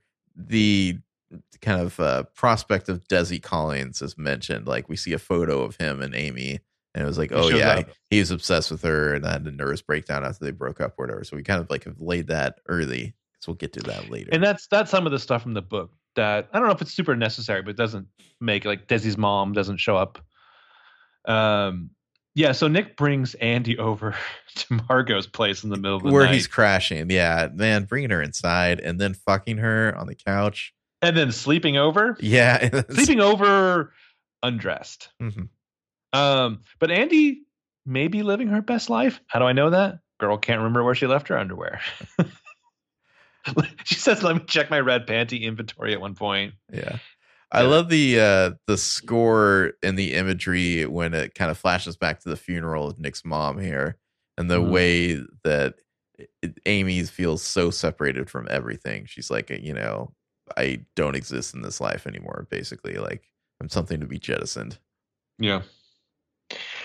So like the next morning after some flashbacks and stuff, Nick wakes up. Oh shit, we fell asleep. He's pulling his pants back on. He's pushing her out the door. And it's this great thing where he's just kind of like, woof. Because he actually checks Margot's door to make sure it's closed. And he's like, oh, I didn't get find out. And then he turns around and you just get the, you fucking idiot. You fucking asshole. Busted. Because Margot has that sense that women have, and she kept asking, like, was there something you're not telling me? Yeah. Is there anything else I need to know? Like, I will be on your side. If you've done something shitty, I'll believe in you for why you did it, but like, I need to know. And he's like, nah, I'm a good guy. Feeling his chin. Yeah. Yeah. We should also mention there's another flashback in here. Is maybe the first kind of doctored or, fictitious one where they get in a fight and eventually kind of like throws her down and she hits her head. But I love the first part of the fight where she's like, look, don't make me that person, that nagging shrew. That's not who I'm trying to be in this relationship, and like, he's just being a complete dick about it. This to me feels like at least some of this stuff is real and did happen. And like, maybe she just like added the thing about hitting her head at the end. Well, what's fascinating is, so Nick has this empty book ideas thing, and he's the classic guy of like, I'm working on my novel. How am I working on my novel? I'm buying a video game system. I'm buying a bar. I'm moving here. I'm doing that. I'm doing things. She's actually writing her novel based on their lives. Well, maybe not yet, but soon she will be. Yeah. Well, essentially, this whole thing is her fucking masterpiece. The only diss I have on Patrick Fugit, Mr. Almost Famous, is he assumes that the reason they're not rushing to arrest Nick is that Boney must have a crush on him. And then philosophically, they have their kind of, they explain who they are in one exchange where he's just like, haven't you ever heard of like Occam's razor, or the most simplest explanation is usually the right one. And she's like, actually, I've never found that to be true. I mean, it doesn't reflect well on Officer Gilpin there, but I do like that exchange there where he's like, I think you got to crush him. And she's like, don't say that. Because I don't know, it feels real and like naturalistic, I guess, that these two aren't like perfect foils for each other, just like slinging one-liners at each other. It's like, no, they kind of butt heads occasionally. They don't exactly see eye to eye 100% of the time. Well, and there's no way he can completely understand her. Like he's a young dude who's not even, I think, a detective. Yeah, he's just an Uh, officer. yeah. Um, somewhere that should have been on my honorable mentions is the Candlelight Vigil. Yeah, What it's a fucking quite a scene. masterpiece. Noel Hawthorne there. Where's your wife, Man. Nick? Where's your pregnant wife? The way he just kind of has to like slowly walk away and then kind of like jog away, as these people are following him and all the media's going nuts. And it's just like complete shit show of like a public appearance there. Because What this is is right after he's addressed. She's like, hey, I know there's a lot of questions about me. I just want to say I had nothing to do with her disappearance. And it's like, where's your wife, Nick? what does Andy mouth to him? It's probably like fuck you or something, because he's talking about how much he loves his wife and like he hopes that she, comes back or whatever. And it's like she's then betrayed, and so now, I think she says asshole. I think that's what she's saying. There's like 20 comedians that we keep seeing guest starring or appearing on the same shows over and over again. One of them is Casey Wilson. Do not sleep on Casey Wilson. She is fantastic. Is that Noel Hawthorne? Yeah, but like she perfectly nails the caricature of this person. Mm-hmm. She's got like a fucking like quad stroller that she pushes around. Yes. She's constantly pumping out kids. Yeah. So I guess Margot never even goes to her own shed, which is cool. Oh, it's a woodshed. Yeah. I mean, if you've got that much fucking loot and swag, like delivered to another person's shed and they haven't caught you. Well, has it all been there the whole time? Amy deserves to get it. Well, it had to be. She left town, right? Yeah, but I mean, she could have had it somewhere else and then just like moved it at the last minute, Either way, I don't think it's been there for like a year or something. Amy deserves to get away with all of this. Oh yeah. And then, of course, like you said, like the cacophony of sounds as he finds that he's figured out the wood shed clue, and then we get the great line: "I'm so much happier now that I'm dead." Mm-hmm. And it's like this beautiful pressure valve has been released, and something twisted and glorious has come out. And you get Amy's pens that she's been writing her diary with, and she's like throwing them away through the window. I like the stork one. Yeah. Well, there is a scene in here where Margot has been. It's like she's not confronting Nick, but she's like, is there anything you need to tell me? He's just like, he's waiting for her to accuse him pretty much. And she's like, I would never do that. But like, you need to tell me everything. Well, there's some subtle things there too. As we're talking about Clue 3, talking about the Wood Anniversary, the cops are like finding the furnace with the diary where things burn. And she wants going the body. Through the evidence. Yeah, he's going through the evidence in the woodshed. I kind of like that. It's subtle, but it's kind of interesting. And it's the way that Fincher, the way he'll do his scenes, where at one point when he's talking to Tanner Bolt, and Tanner's like, okay, so they found something at your first clue and your third clue. What they find second clue, and then it cuts to the house and there's like police tape on it, and he's like, well, I guess we can assume they found whatever's in there, and that's it. That's like the whole scene. Because he knows that like you don't need anything else to like convey that information. Well, and but it's not just like a director trusting his audience and not wanting to get into the shit of it. They've created a character that's so smart and pragmatic. Because I think he says something like, "Well, we just have to assume it's pretty bad." Yeah, and it's like, okay, what do we do next? How do we move on? I love the montage of. Like, I think this is the great indictment of our society currently. Amy does like the research on how to fake a murderer. With all her true crime books and the true crime books, the fucking shows that she's watching, which it's like, man, like Netflix is like her co-conspirator. It's like how to fake a pregnancy. Find a local idiot. And like the timing, because I want to say when she first encounters Noel Hawthorne, she's not pregnant. Yeah. But it's like the smartness of Amy, like she just knows. Give it a couple months. The look on Noel Hawthorne's face as she comes out of the bathroom because the toilet doesn't work, it always cracks me up. And she's like just walking over to Affleck as he's like watching the game or something, and it's like, oh, can you sign this? That's like the insurance papers. Yeah. I think it's Joss Whedon who talked about like sometimes for drama, like the actor you need to cast as a comedian. Mm-hmm. I don't know that it's always going to work out for you, but I think if comedy is done right, a good comedian knows how to get to the core of an emotion real quick. And that's the beauty of Casey Wilson. He's like figured it out. She stage managed me. I love there's a shot here. It's when it's going through like her kind of evil machinations where it's like it's morning and he's just coming home and she's like standing in the shadows of the kitchen drinking coffee as she watches him. It's delicious. Yeah. Oh, I'm rooting for her. Like, I don't necessarily think that Nick is like a guy deserving of going to jail, but the whole time I'm rooting for Amy. So in whatever thing where I'm rooting for Team Joe, like, I don't know. What do you think of her disguise? Her on the run. It's pretty good. Disguise? I think so? They in a little more in the book, it talks about how much like fast food she's eating constantly. I mean, you just kind of see it, and you kind of have to infer, but it's like she's kind of trying to put on weight and she cuts her hair and she gives herself an ugly dye job and then she injures herself with a hammer. Jesus Christ. I wonder how many takes of that they did. And then you seemed to be really fascinated by that the other night. Was I? Yeah, you were like, ooh. Ooh. I think the key to her disguise, I mean, if I were to give Amy a note, I would be like, don't even go outside of your place. Like, why do you need to be seen at all? Like I would say do not watch a special based around yourself with another person when you're disguised. I think she starts to feel herself, but yeah, I would say just don't even go outside. There's no reason to go to the pool, like hide inside your crash place.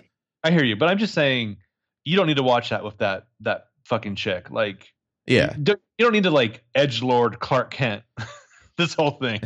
But I think the idea is that she's trying to present herself as like, oh look, it's a battered wife or girlfriend. She's hiding the bruise. Like no one's going to see anything else except that. My only problem with her plan from the very beginning was that the coup de grace was to throw herself in the river. Well, I think that was when she was in a very dark place, and she kind of is changing her mind about it. Where after a while, as she starts to get into the frame job, she takes those Post-it notes off her calendar. Well, but also I think she has all of these like parachutes built into it. Anyways, where each month on the same day, it's like kill self, kill self, kill self. Well, she's like, not really doesn't want to do this at all. Yeah, she's not totally ready to commit. She knows it would be the ultimate way to frame him. Mm-hmm. The body is what you really need to convict. Mm-hmm. But yeah, she does. I don't think she ever really wants to. Habeas corpus. Also, when she's Googling herself, the hotline phone number is wrong on the website, but whatever. Okay. Typos happen. And then one of the best characters in the movie shows up. Boyd Holbrook. One of the other best characters in the movie shows Tanner up. Bolt. Tanner Bolt. What a fucking name.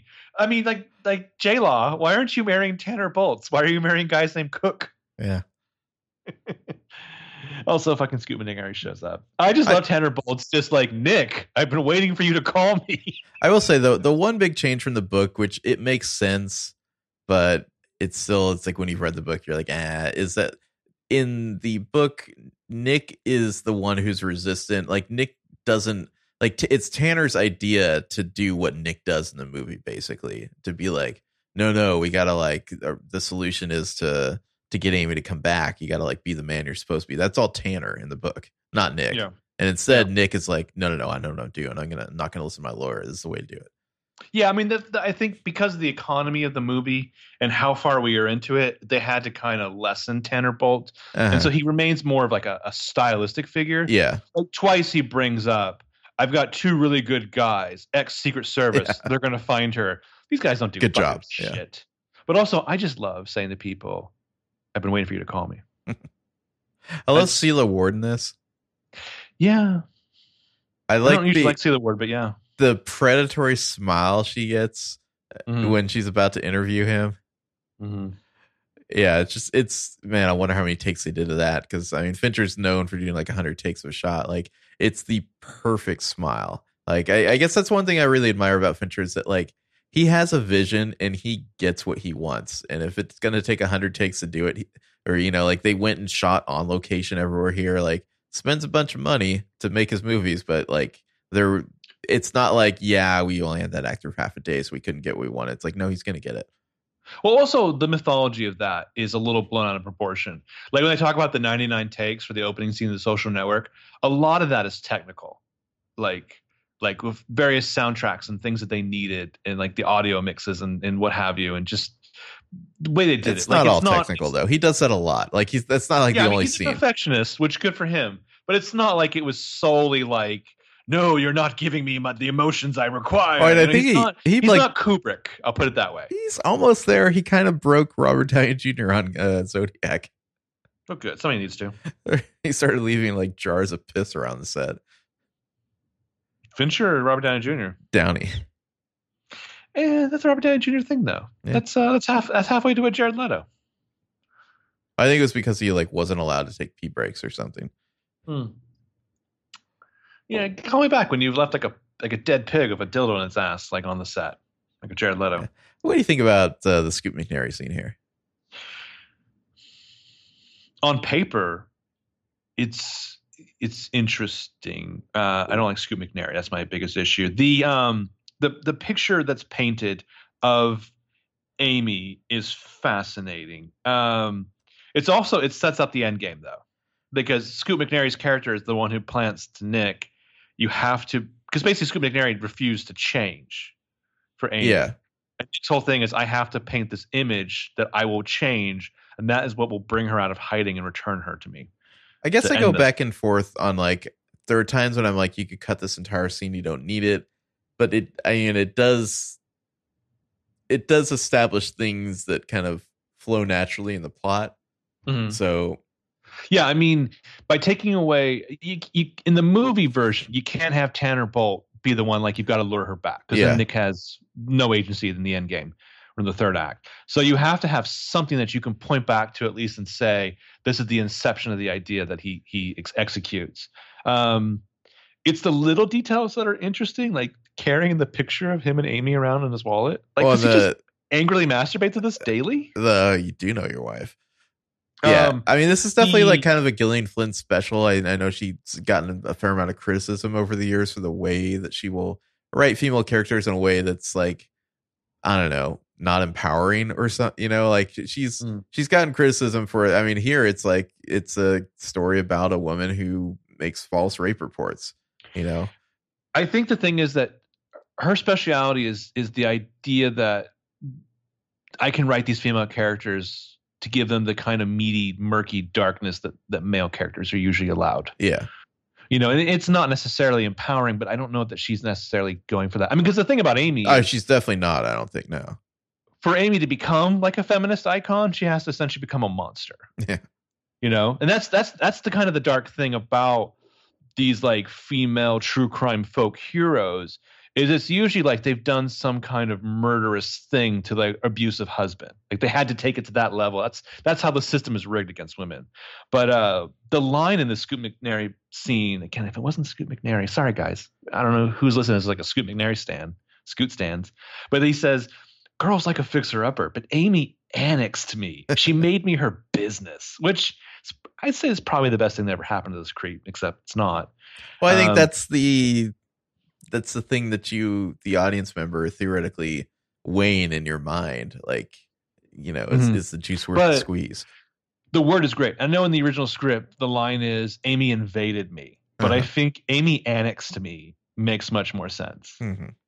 I'm actually kind of surprised that Nick discovered the secret theme to the locations of the treasure hunt. Like, also, don't these things almost incriminate Amy just as much in some regards? I think she would know how bad Nick looks.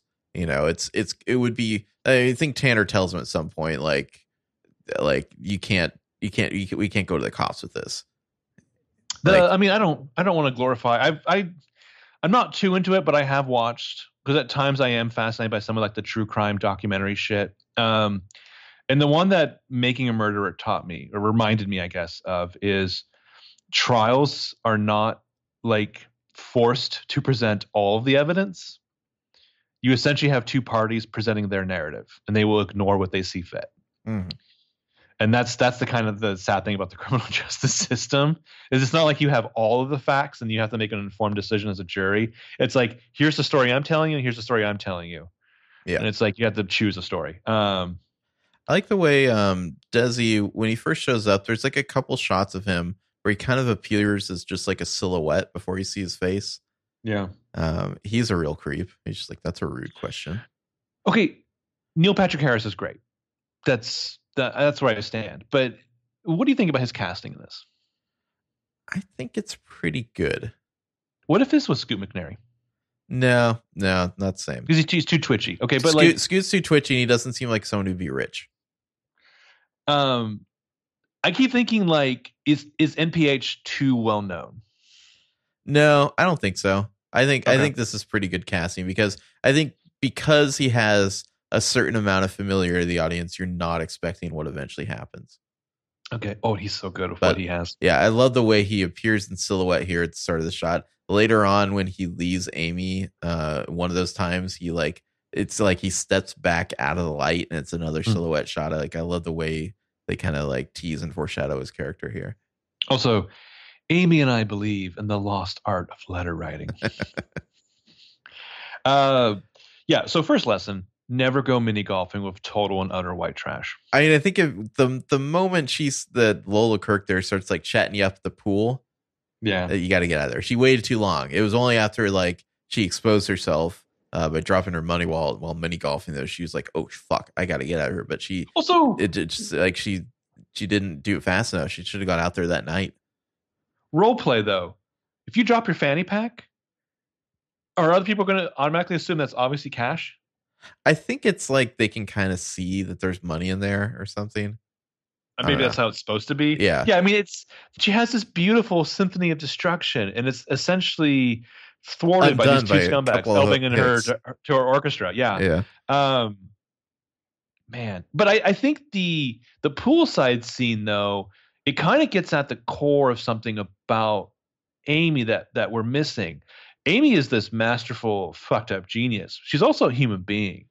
Like, especially she's not as smart as she thinks she is. Yeah. But as a wronged woman, doesn't she want to speak to another person and be like, this is my sob story? I think there's that. And I think that one of her mistakes is that she thinks these are just a couple of dumb hicks.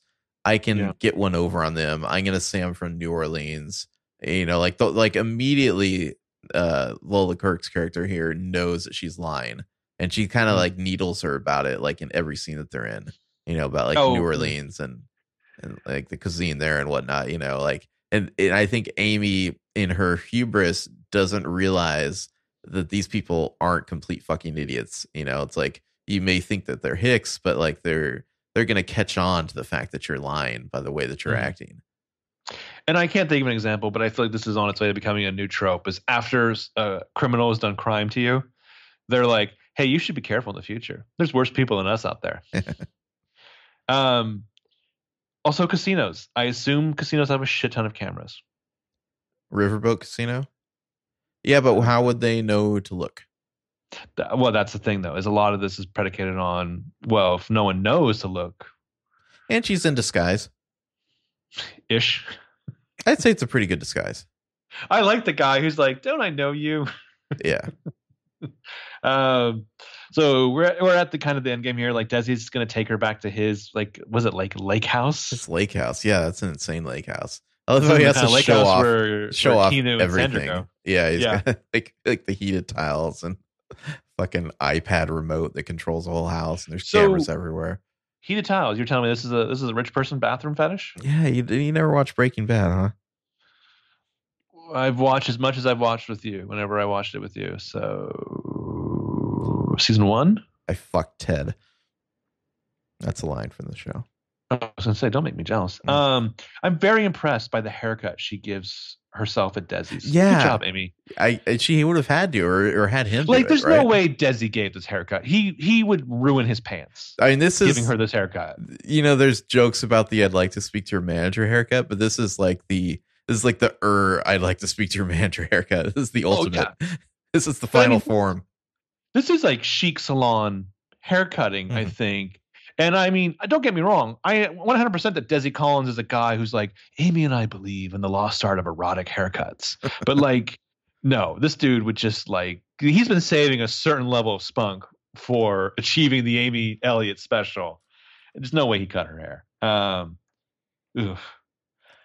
Yeah, so watching Andy's press conference is so good. Why is she dressed like a babysitter? The girl with the giant come on me tits. And now she looks like a fucking Mennonite. Yeah. Meanwhile, they're setting up the interview with Sela Ward's character here. I like how the story breaks before the interview. Like it's the timing isn't like perfect. They have to kind of react to each other. Well, like Sela Ward is just like, I thought I had a scoop, but now I got a fucking masterpiece on my hands here. So when she watches the interview with NPH, I love the way Desi like stares at her. And she's just enjoying her like dessert. He takes her custard away. Yeah. Yeah. She's like, I need some time to think. And he's like, that's the last thing you need. Oh yeah, he starts with the whole like, you rejected me before, you made the right decision, like go with that instinct. Ooh, the creepiest line of all time. Yeah. Listen, Amy, I'm not going to force myself, but you take a girl out to your lake house because of the implication. Well, the way that he says, "Oh, there's cameras everywhere. They'll see anyone trying to enter or leave." Yeah, like this, like the or leave part of it. It's like, oh, okay.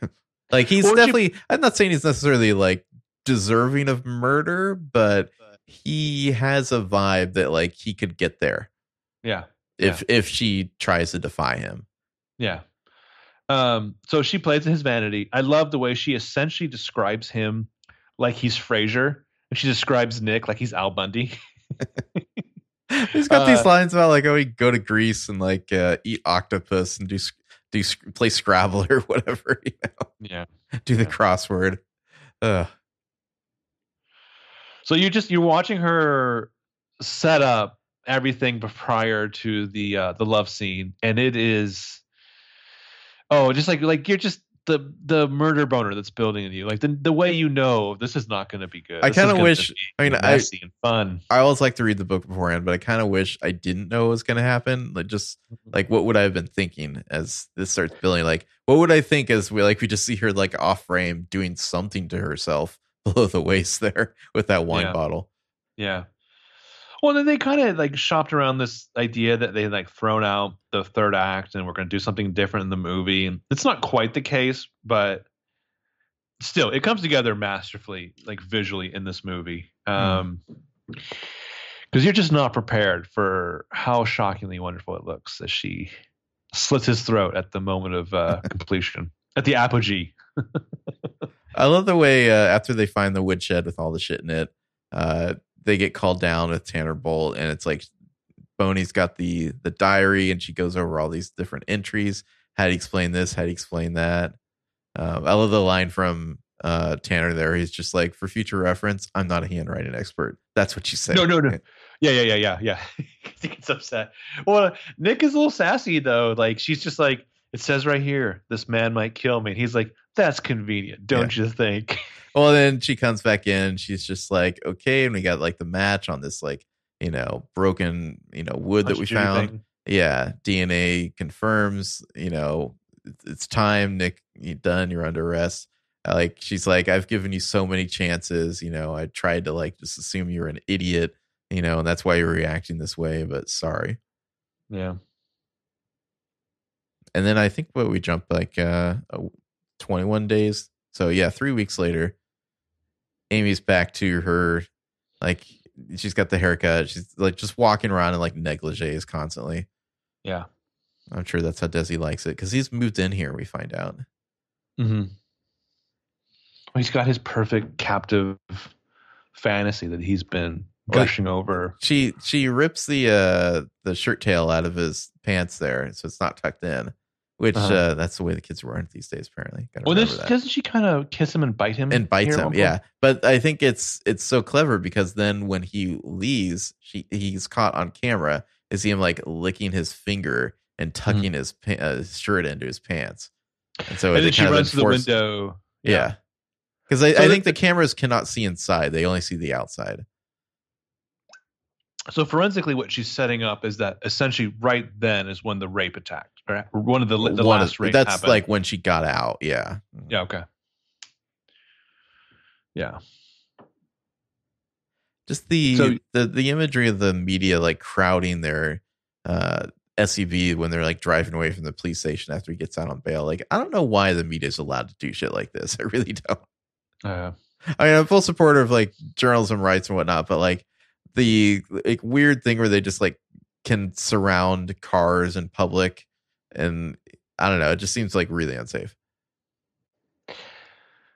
yeah, I mean, but just it's this like Roman bread and circuses gladiatorial thing. It's really disgusting, and I think about how terrible it is in America, and it's been bad like this for quite a while. But then I think of like like Amanda Knox shit. Mm-hmm. There are so many people who are just absolutely convinced that she's a murderer. Like, she has some like YouTube series for Broadly, and like you can go look at like, and it's just like her interviewing other people, other women who've gone through like trauma in various ways. And it's like, oh, it's she's interviewing like Misha Barton about like a revenge porn thing, and then you go look in the comments, and it's just like a bunch of people who are like, she's a murderer. Well, first of all, fuck YouTube comments, but like, good for her for trying to use her notoriety to like help, explain some of these issues or elevate voices that are getting lost in the shuffle. Look how quick the knife cut is. It's so fast that like he doesn't even start bleeding for a little bit. He's so shocked. Yeah. His O face and his shocked face are same face. That's going to be you someday. Once you finally have answered the question, am I a Ben Affleck or am I a Scoot McNairy? Slice. And she like kind of like gets on top of him, is really doing the job there. Yeah. She's like, he's just completing onto her. Yeah. I mean, it's a good thing Nick woke up when he did, or that just wouldn't have been staged very well when he comes out the next morning as she dries up covered in blood. Falls into his arms. You fucking bitch. Oh God, it's so good. Yeah, we talked about the interview, and I like how she like kind of is willing to fall back on the like he spent money. I don't know. I don't understand. It's like she's like so lucid when she needs to be, and then not when her story is a little shady. Yeah. I mean, it's like she's realized at this moment, especially surrounded by people, there are things I cannot explain. Mm-hmm. Like as part of like folding my original narrative into this new one. Yeah. Yeah. And I love like later on, she's just like, I need you to admit to this, this, and this. I need these things to feel safe.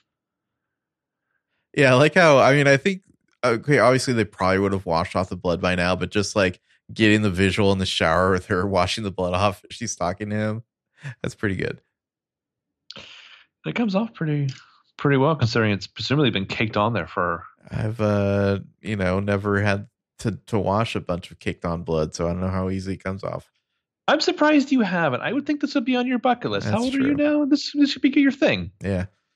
I think you would like to be a guy who's just like covered in blood for a while, and then like you go out, maybe order some food. No, that's just go to your favorite Starbucks, go back home, and you're like, all right, let's get scrubbing. That would just be unsanitary. Oh, okay. Yeah. Would you, if you were Nick, would you stay in the same bed as Amy? No. Sit with the cat in the other room. The first night, doesn't he like lock himself into the one room? Yeah.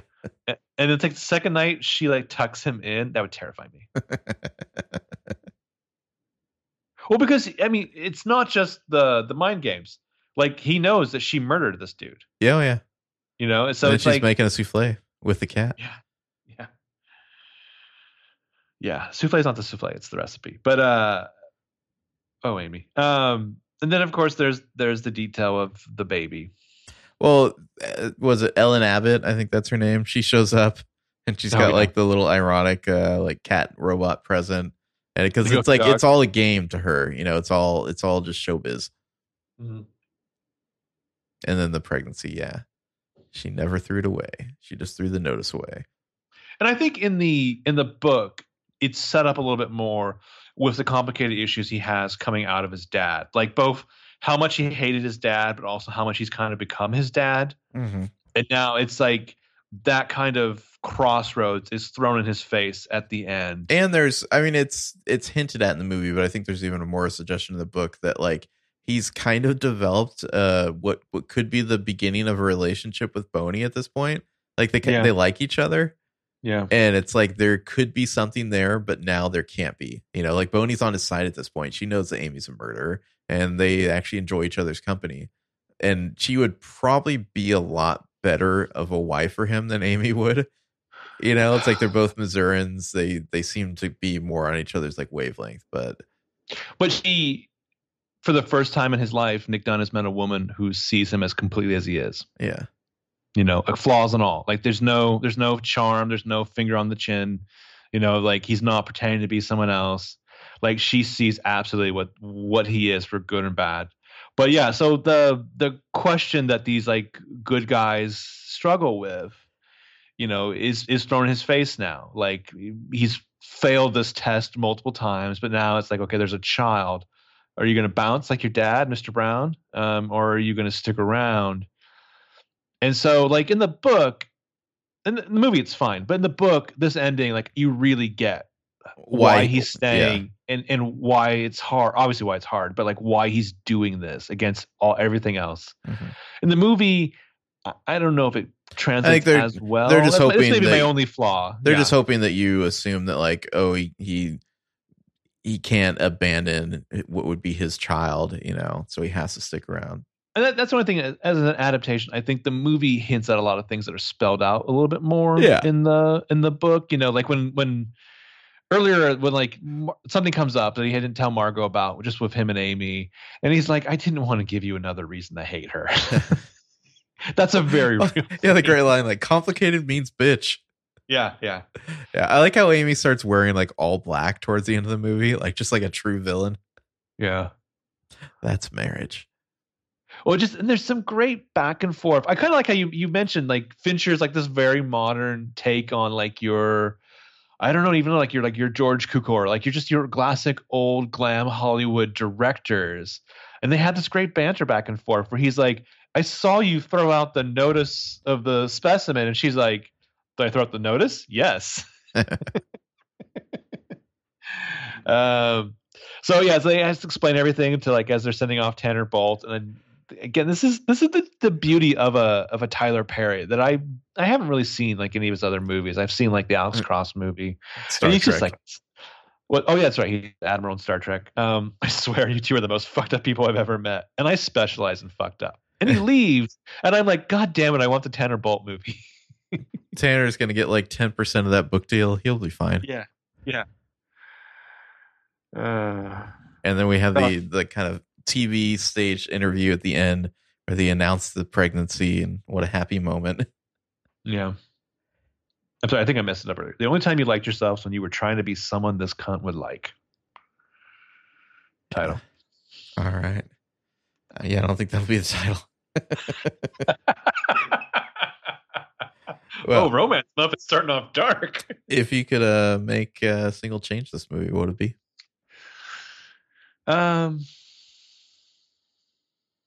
This is always a hard one for me because to me, it's like I always see the start of changes. It's never like just one tweak. So I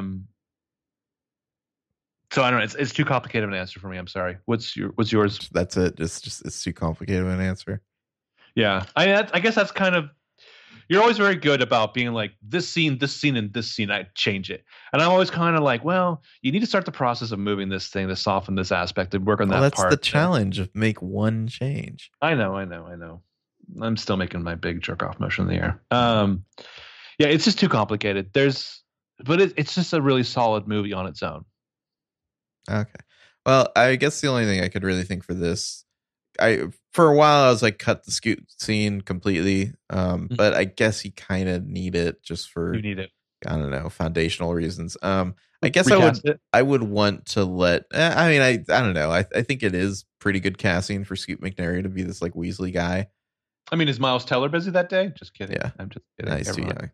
I think if you could have had Nick be a little bit more shady in the first half of the movie, some of that I don't know how if it's possible to entirely escape the casting, because at the same time, you assume that Ben Affleck could have committed these crimes, but you're also assuming that he didn't. And I don't know what else he could do to really communicate that he's more guilty. I think I'm just guessing. I think what you want is to think he's innocent at the very beginning, and then to have that start to turn before he gets to the woodshed. Right? Yeah. I think there's maybe a little too much of seeing his reactions to things where it's like he really seems to be reacting like he's innocent. Like if we got like maybe a little bit more stoicism from him at certain moments, it might sell it a little better. But because you're too much in the shoes. Like the movie does too good of a job of explaining how this might be your reaction in this situation and how that's going to be perceived to be something horrific, like dealing with the media, etc. So that kind of underlies or kind of betrays the whole idea of making him villainous, despite that chin. Yep. All right. Well, let's do our power rankings. Oh, this is going to be tough. I'm not totally in love with mine. No? It's hard. I've got 10. Okay, I've got 10 as well. All right, who's your number 10? My number 10 are Rand and Mary Beth. Oh, they didn't rank for me. Yeah, I didn't rank some people. Sorry. What's that guy's name? Like, Scoots Troy, whatever, like Troy McClure, or whatever his name is. Yeah, Troy McClure. Hi, you might remember me from such stories as Amy's rape. Yeah.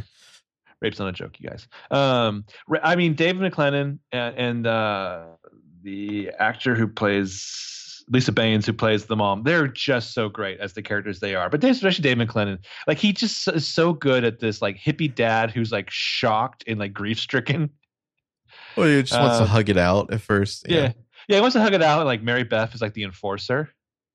Like the way that she's just strolling down the side of the waterway as like Nick has to come up to like, beg forgiveness over however he's upset her. She's practically in like riding gear. Yeah. She's wearing like she's going to go like do some equestrian shit right after this.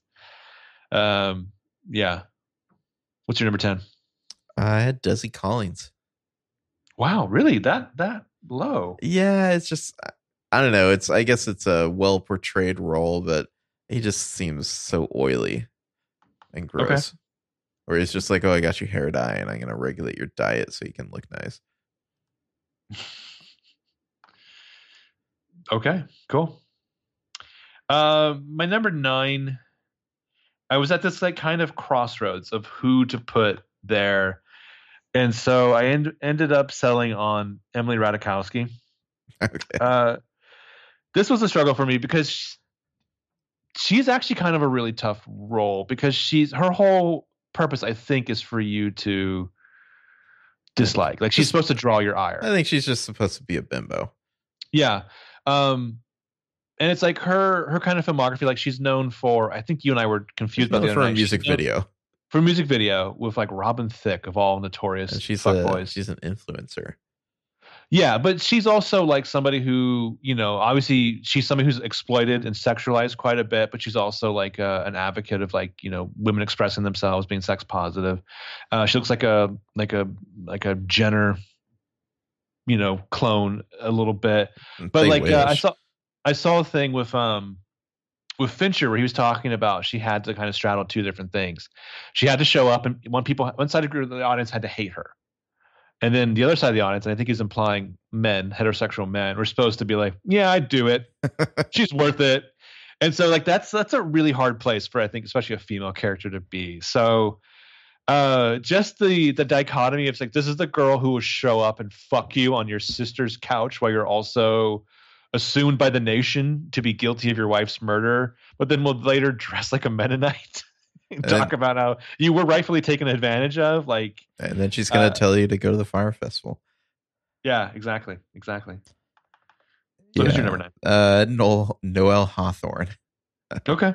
I don't know. It's not the most flattering of roles. It's mostly just for Amy's commentary on Noelle, but I like how Noelle's like kind of constantly in the first part of the movie trying to talk to Boney, and it's like constantly being brushed off. And like at one point they're like showing.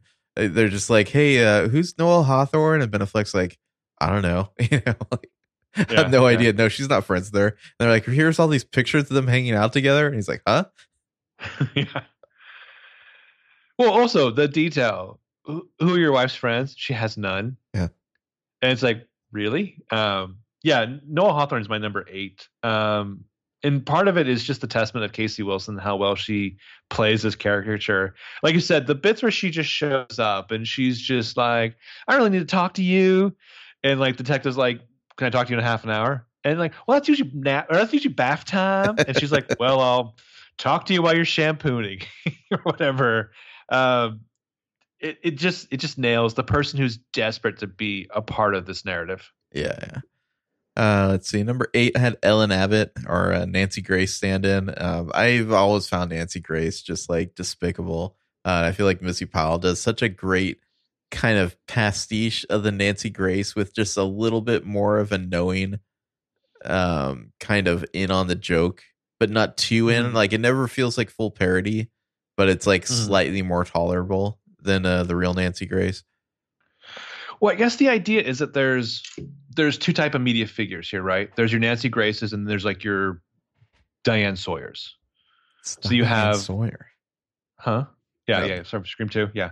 So you have like those 2 figures, and I think Celia Ward and Missy Powell do a good job with saying both those, but they didn't actually make my list. It's the second time you've seen a sane on this podcast. Have I? I'm sorry. Yeah. I'll throw that word away. Mm-hmm. Just want to make you happy. Never mention it again. Never mention it again. All right, who's your number 8? My number 8 was Noel Hawthorne. My number 7 is Gilpin, Boney's partner, played by Mr. Almost Famous. Me too. Yeah. Yep. I think we've covered why. Yeah. We like this guy. It's not like a super nuanced role, but for what he's playing, he plays it right. And he's got that perfect, just like straight laced white bread guy look who'd be a cop. Shirt tucked into his pants. Yeah. Yeah. Like his police polo. Yeah. All right. Number 6. My number 6 is Desi Collins. Oh. I said, I kind of would go back and forth of, is Neil Patrick Harris too flashy of a casting for this role?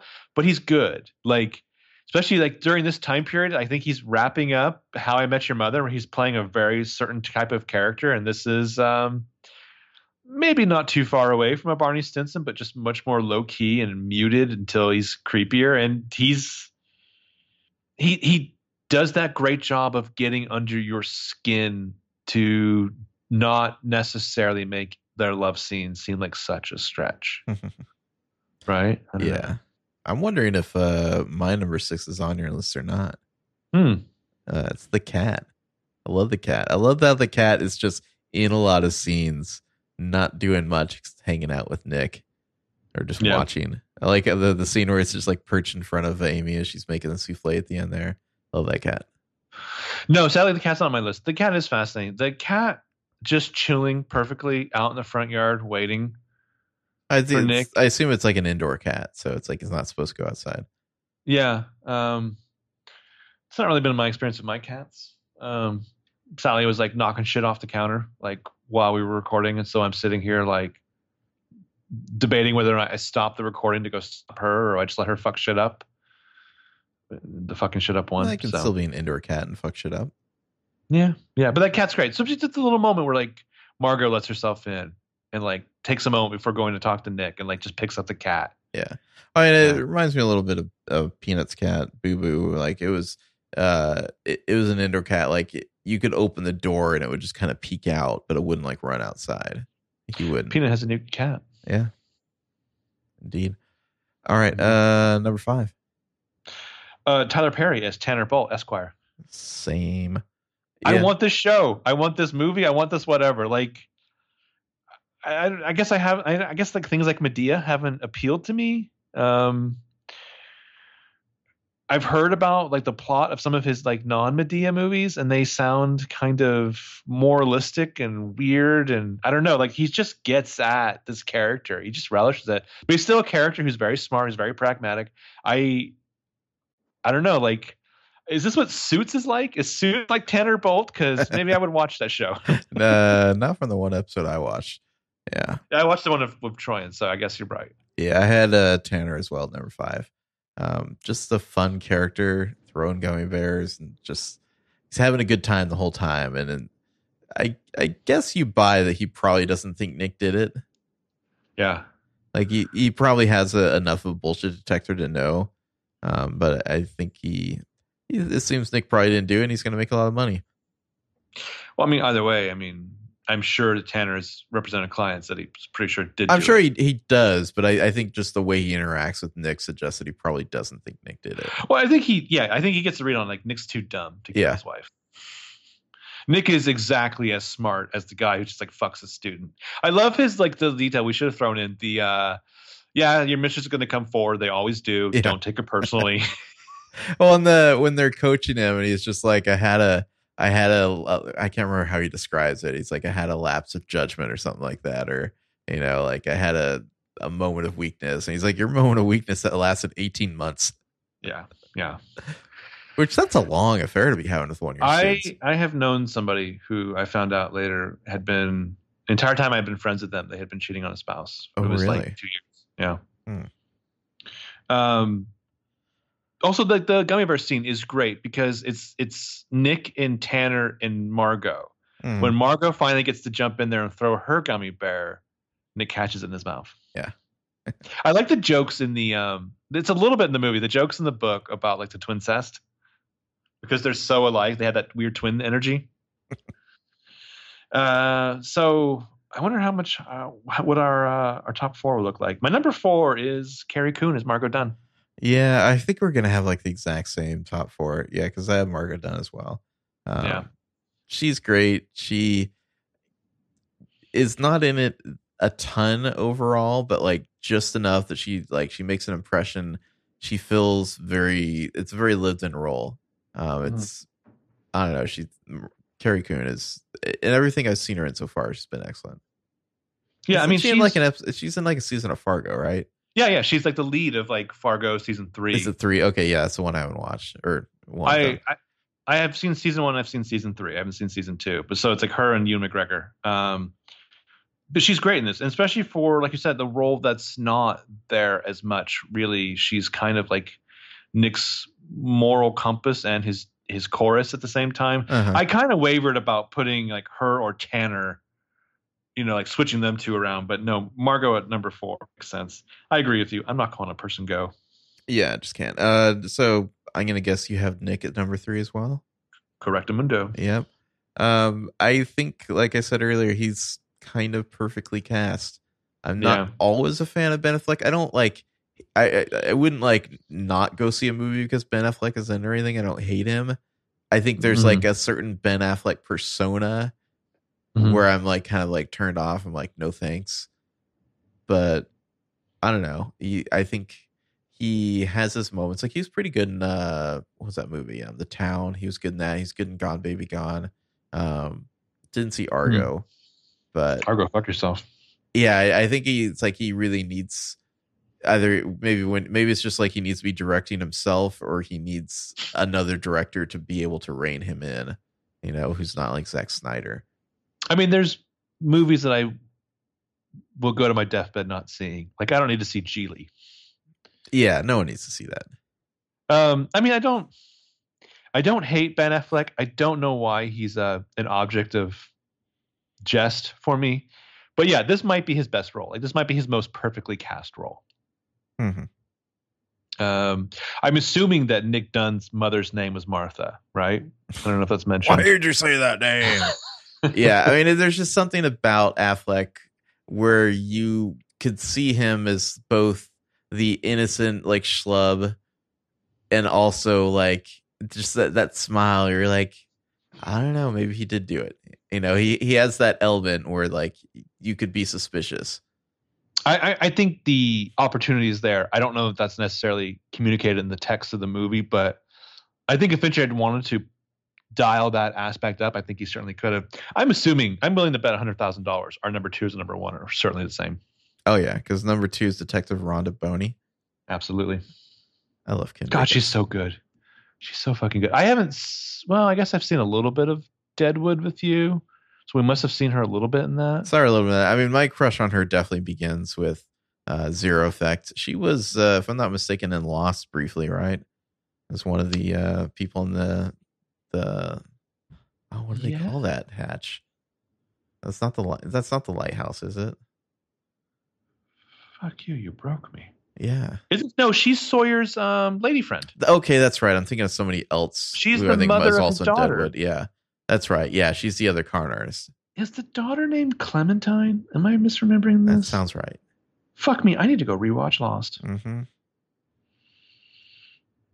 Yeah, that's right. But like she's, in retrospect, she's absolutely like the actor to take on Sawyer and like have a child with him. More so than Kate. Do people really like actively ship Sawyer and Kate? I don't know, probably. But yeah, I don't know. I seemingly everything I've seen Kim Dickens in, I've loved her. She's great in this movie. I love her whole affect and the way she seems like such a competent cop, but not in the kind of stereotypical ways we're used to seeing them. You know, it's not like she's not like the hard drinking cop. She's not Columbo. Like she's just very methodical, but I don't know, endearing at the same time. She's willing to just give the absolute benefit of the doubt to Nick until she isn't. What if she was the rich matriarch wife to a wayward wine country novelist? I don't know about that. But it doesn't sound terrible, right? Well, you know, I'm a fan of Kim Dickens. Yeah, I don't know. We'd have to find a younger version of her. Like you, but younger. Oh no, you know, not like that, but you know what I mean. Are we doing that movie in our month of romance? I need to double check. We have to. Oh, right? Yeah, that's in there. Fuck yeah! Not next week, but yeah, that's gonna be juicy. Okay, I'm sorry. Our number one is Rosamund Pike as Amy Elliott Dunn. Oh, 100%, 200,000%. Dream girl. Certainly, I've been searching my whole life for an Amy Elliott Dunn. Like, I want to say like one of the roles that like dangled, like, oh, this is the role where an actor can show the most like nuance is like Hamlet. Like she is doing Hamlet to a certain degree here. Like the ebb and flow of this character, the broadness, the subtleness. Like this is just a masterpiece of like an actor's work. She's so good, and unfortunately, the dual standard, she also has to be incredibly sexy and like just desirable and fascinating and interesting and amazing at the same time. But I think she also gets to kind of, you know, when she goes undercover, it's like then it's her mission is to be unremarkable and kind of anonymous. You know, I mean, it's the physical transformation is pretty impressive. I mean, she had to like gain and lose weight for this role like multiple times for the different, you know, shots that they're doing. So she was nominated for an Oscar for this. Let me look up who won. Oh yeah, Julianne Moore and Still Alice, I believe, is the one who won. Which I didn't see it, but I don't know, man. Like, I like Julianne Moore. She certainly should have an Oscar at least. But you're like, fuck you, Alzheimer's. Yeah, it's like, oh, you know, you forget. I don't know. I feel like the Academy is always more willing to reward like the affliction role than a role like Gone Girl, where it's just a tour de force. Yeah. That was a bad year, I think, in general. That was the year that fucking Birdman won. Are you not a Birdman fan? It's okay. I mean, The Imitation Game shouldn't even have been nominated. Eddie Redmayne won that year. Oh yeah, that's a bad year. Yeah, that's a real bad year. I'm a big fan of Emma Stone in Birdman. Oh yeah, she's definitely the best part of it. Yeah, Rosamund Pike. Wow. I mean, she's just so good. She embodies like she's the girl you can relate to, and then she's so out of this world that she's your hero. Mm-hmm. And sometimes she's a little bit of both. Yeah, I don't know. All right, well, that about wraps it up. That was Gone Girl. Such a romantic movie. Such a great date movie. I could definitely feel like I remember like people leaving the theater and like just some awkward conversations that I'm like privy to walking behind people. I think one of us leaned to the other during the movie and we were like, imagine if you were here on a first date. That's marriage. Which, oh shit, I wish people were. So, should we talk about next week's movie? Speaking of the big month of romance. Yeah, so Valentine's Day will probably be when this movie goes up. It is, if I'm not mistaken. Let me just pull up my thing. So if we're going in order, it's going to be Eternal Sunshine of the Spotless Mind. Uh-huh. This one, I don't know. This will be fun. I think I've actually only seen this movie once. With the crying girl? She wasn't crying until after the movie. Just leave that story until next week. Yep, that's a tease. That's how you build what we call anticipation in the business. All right. Well, until then, have a good one. Bye-bye. Bye.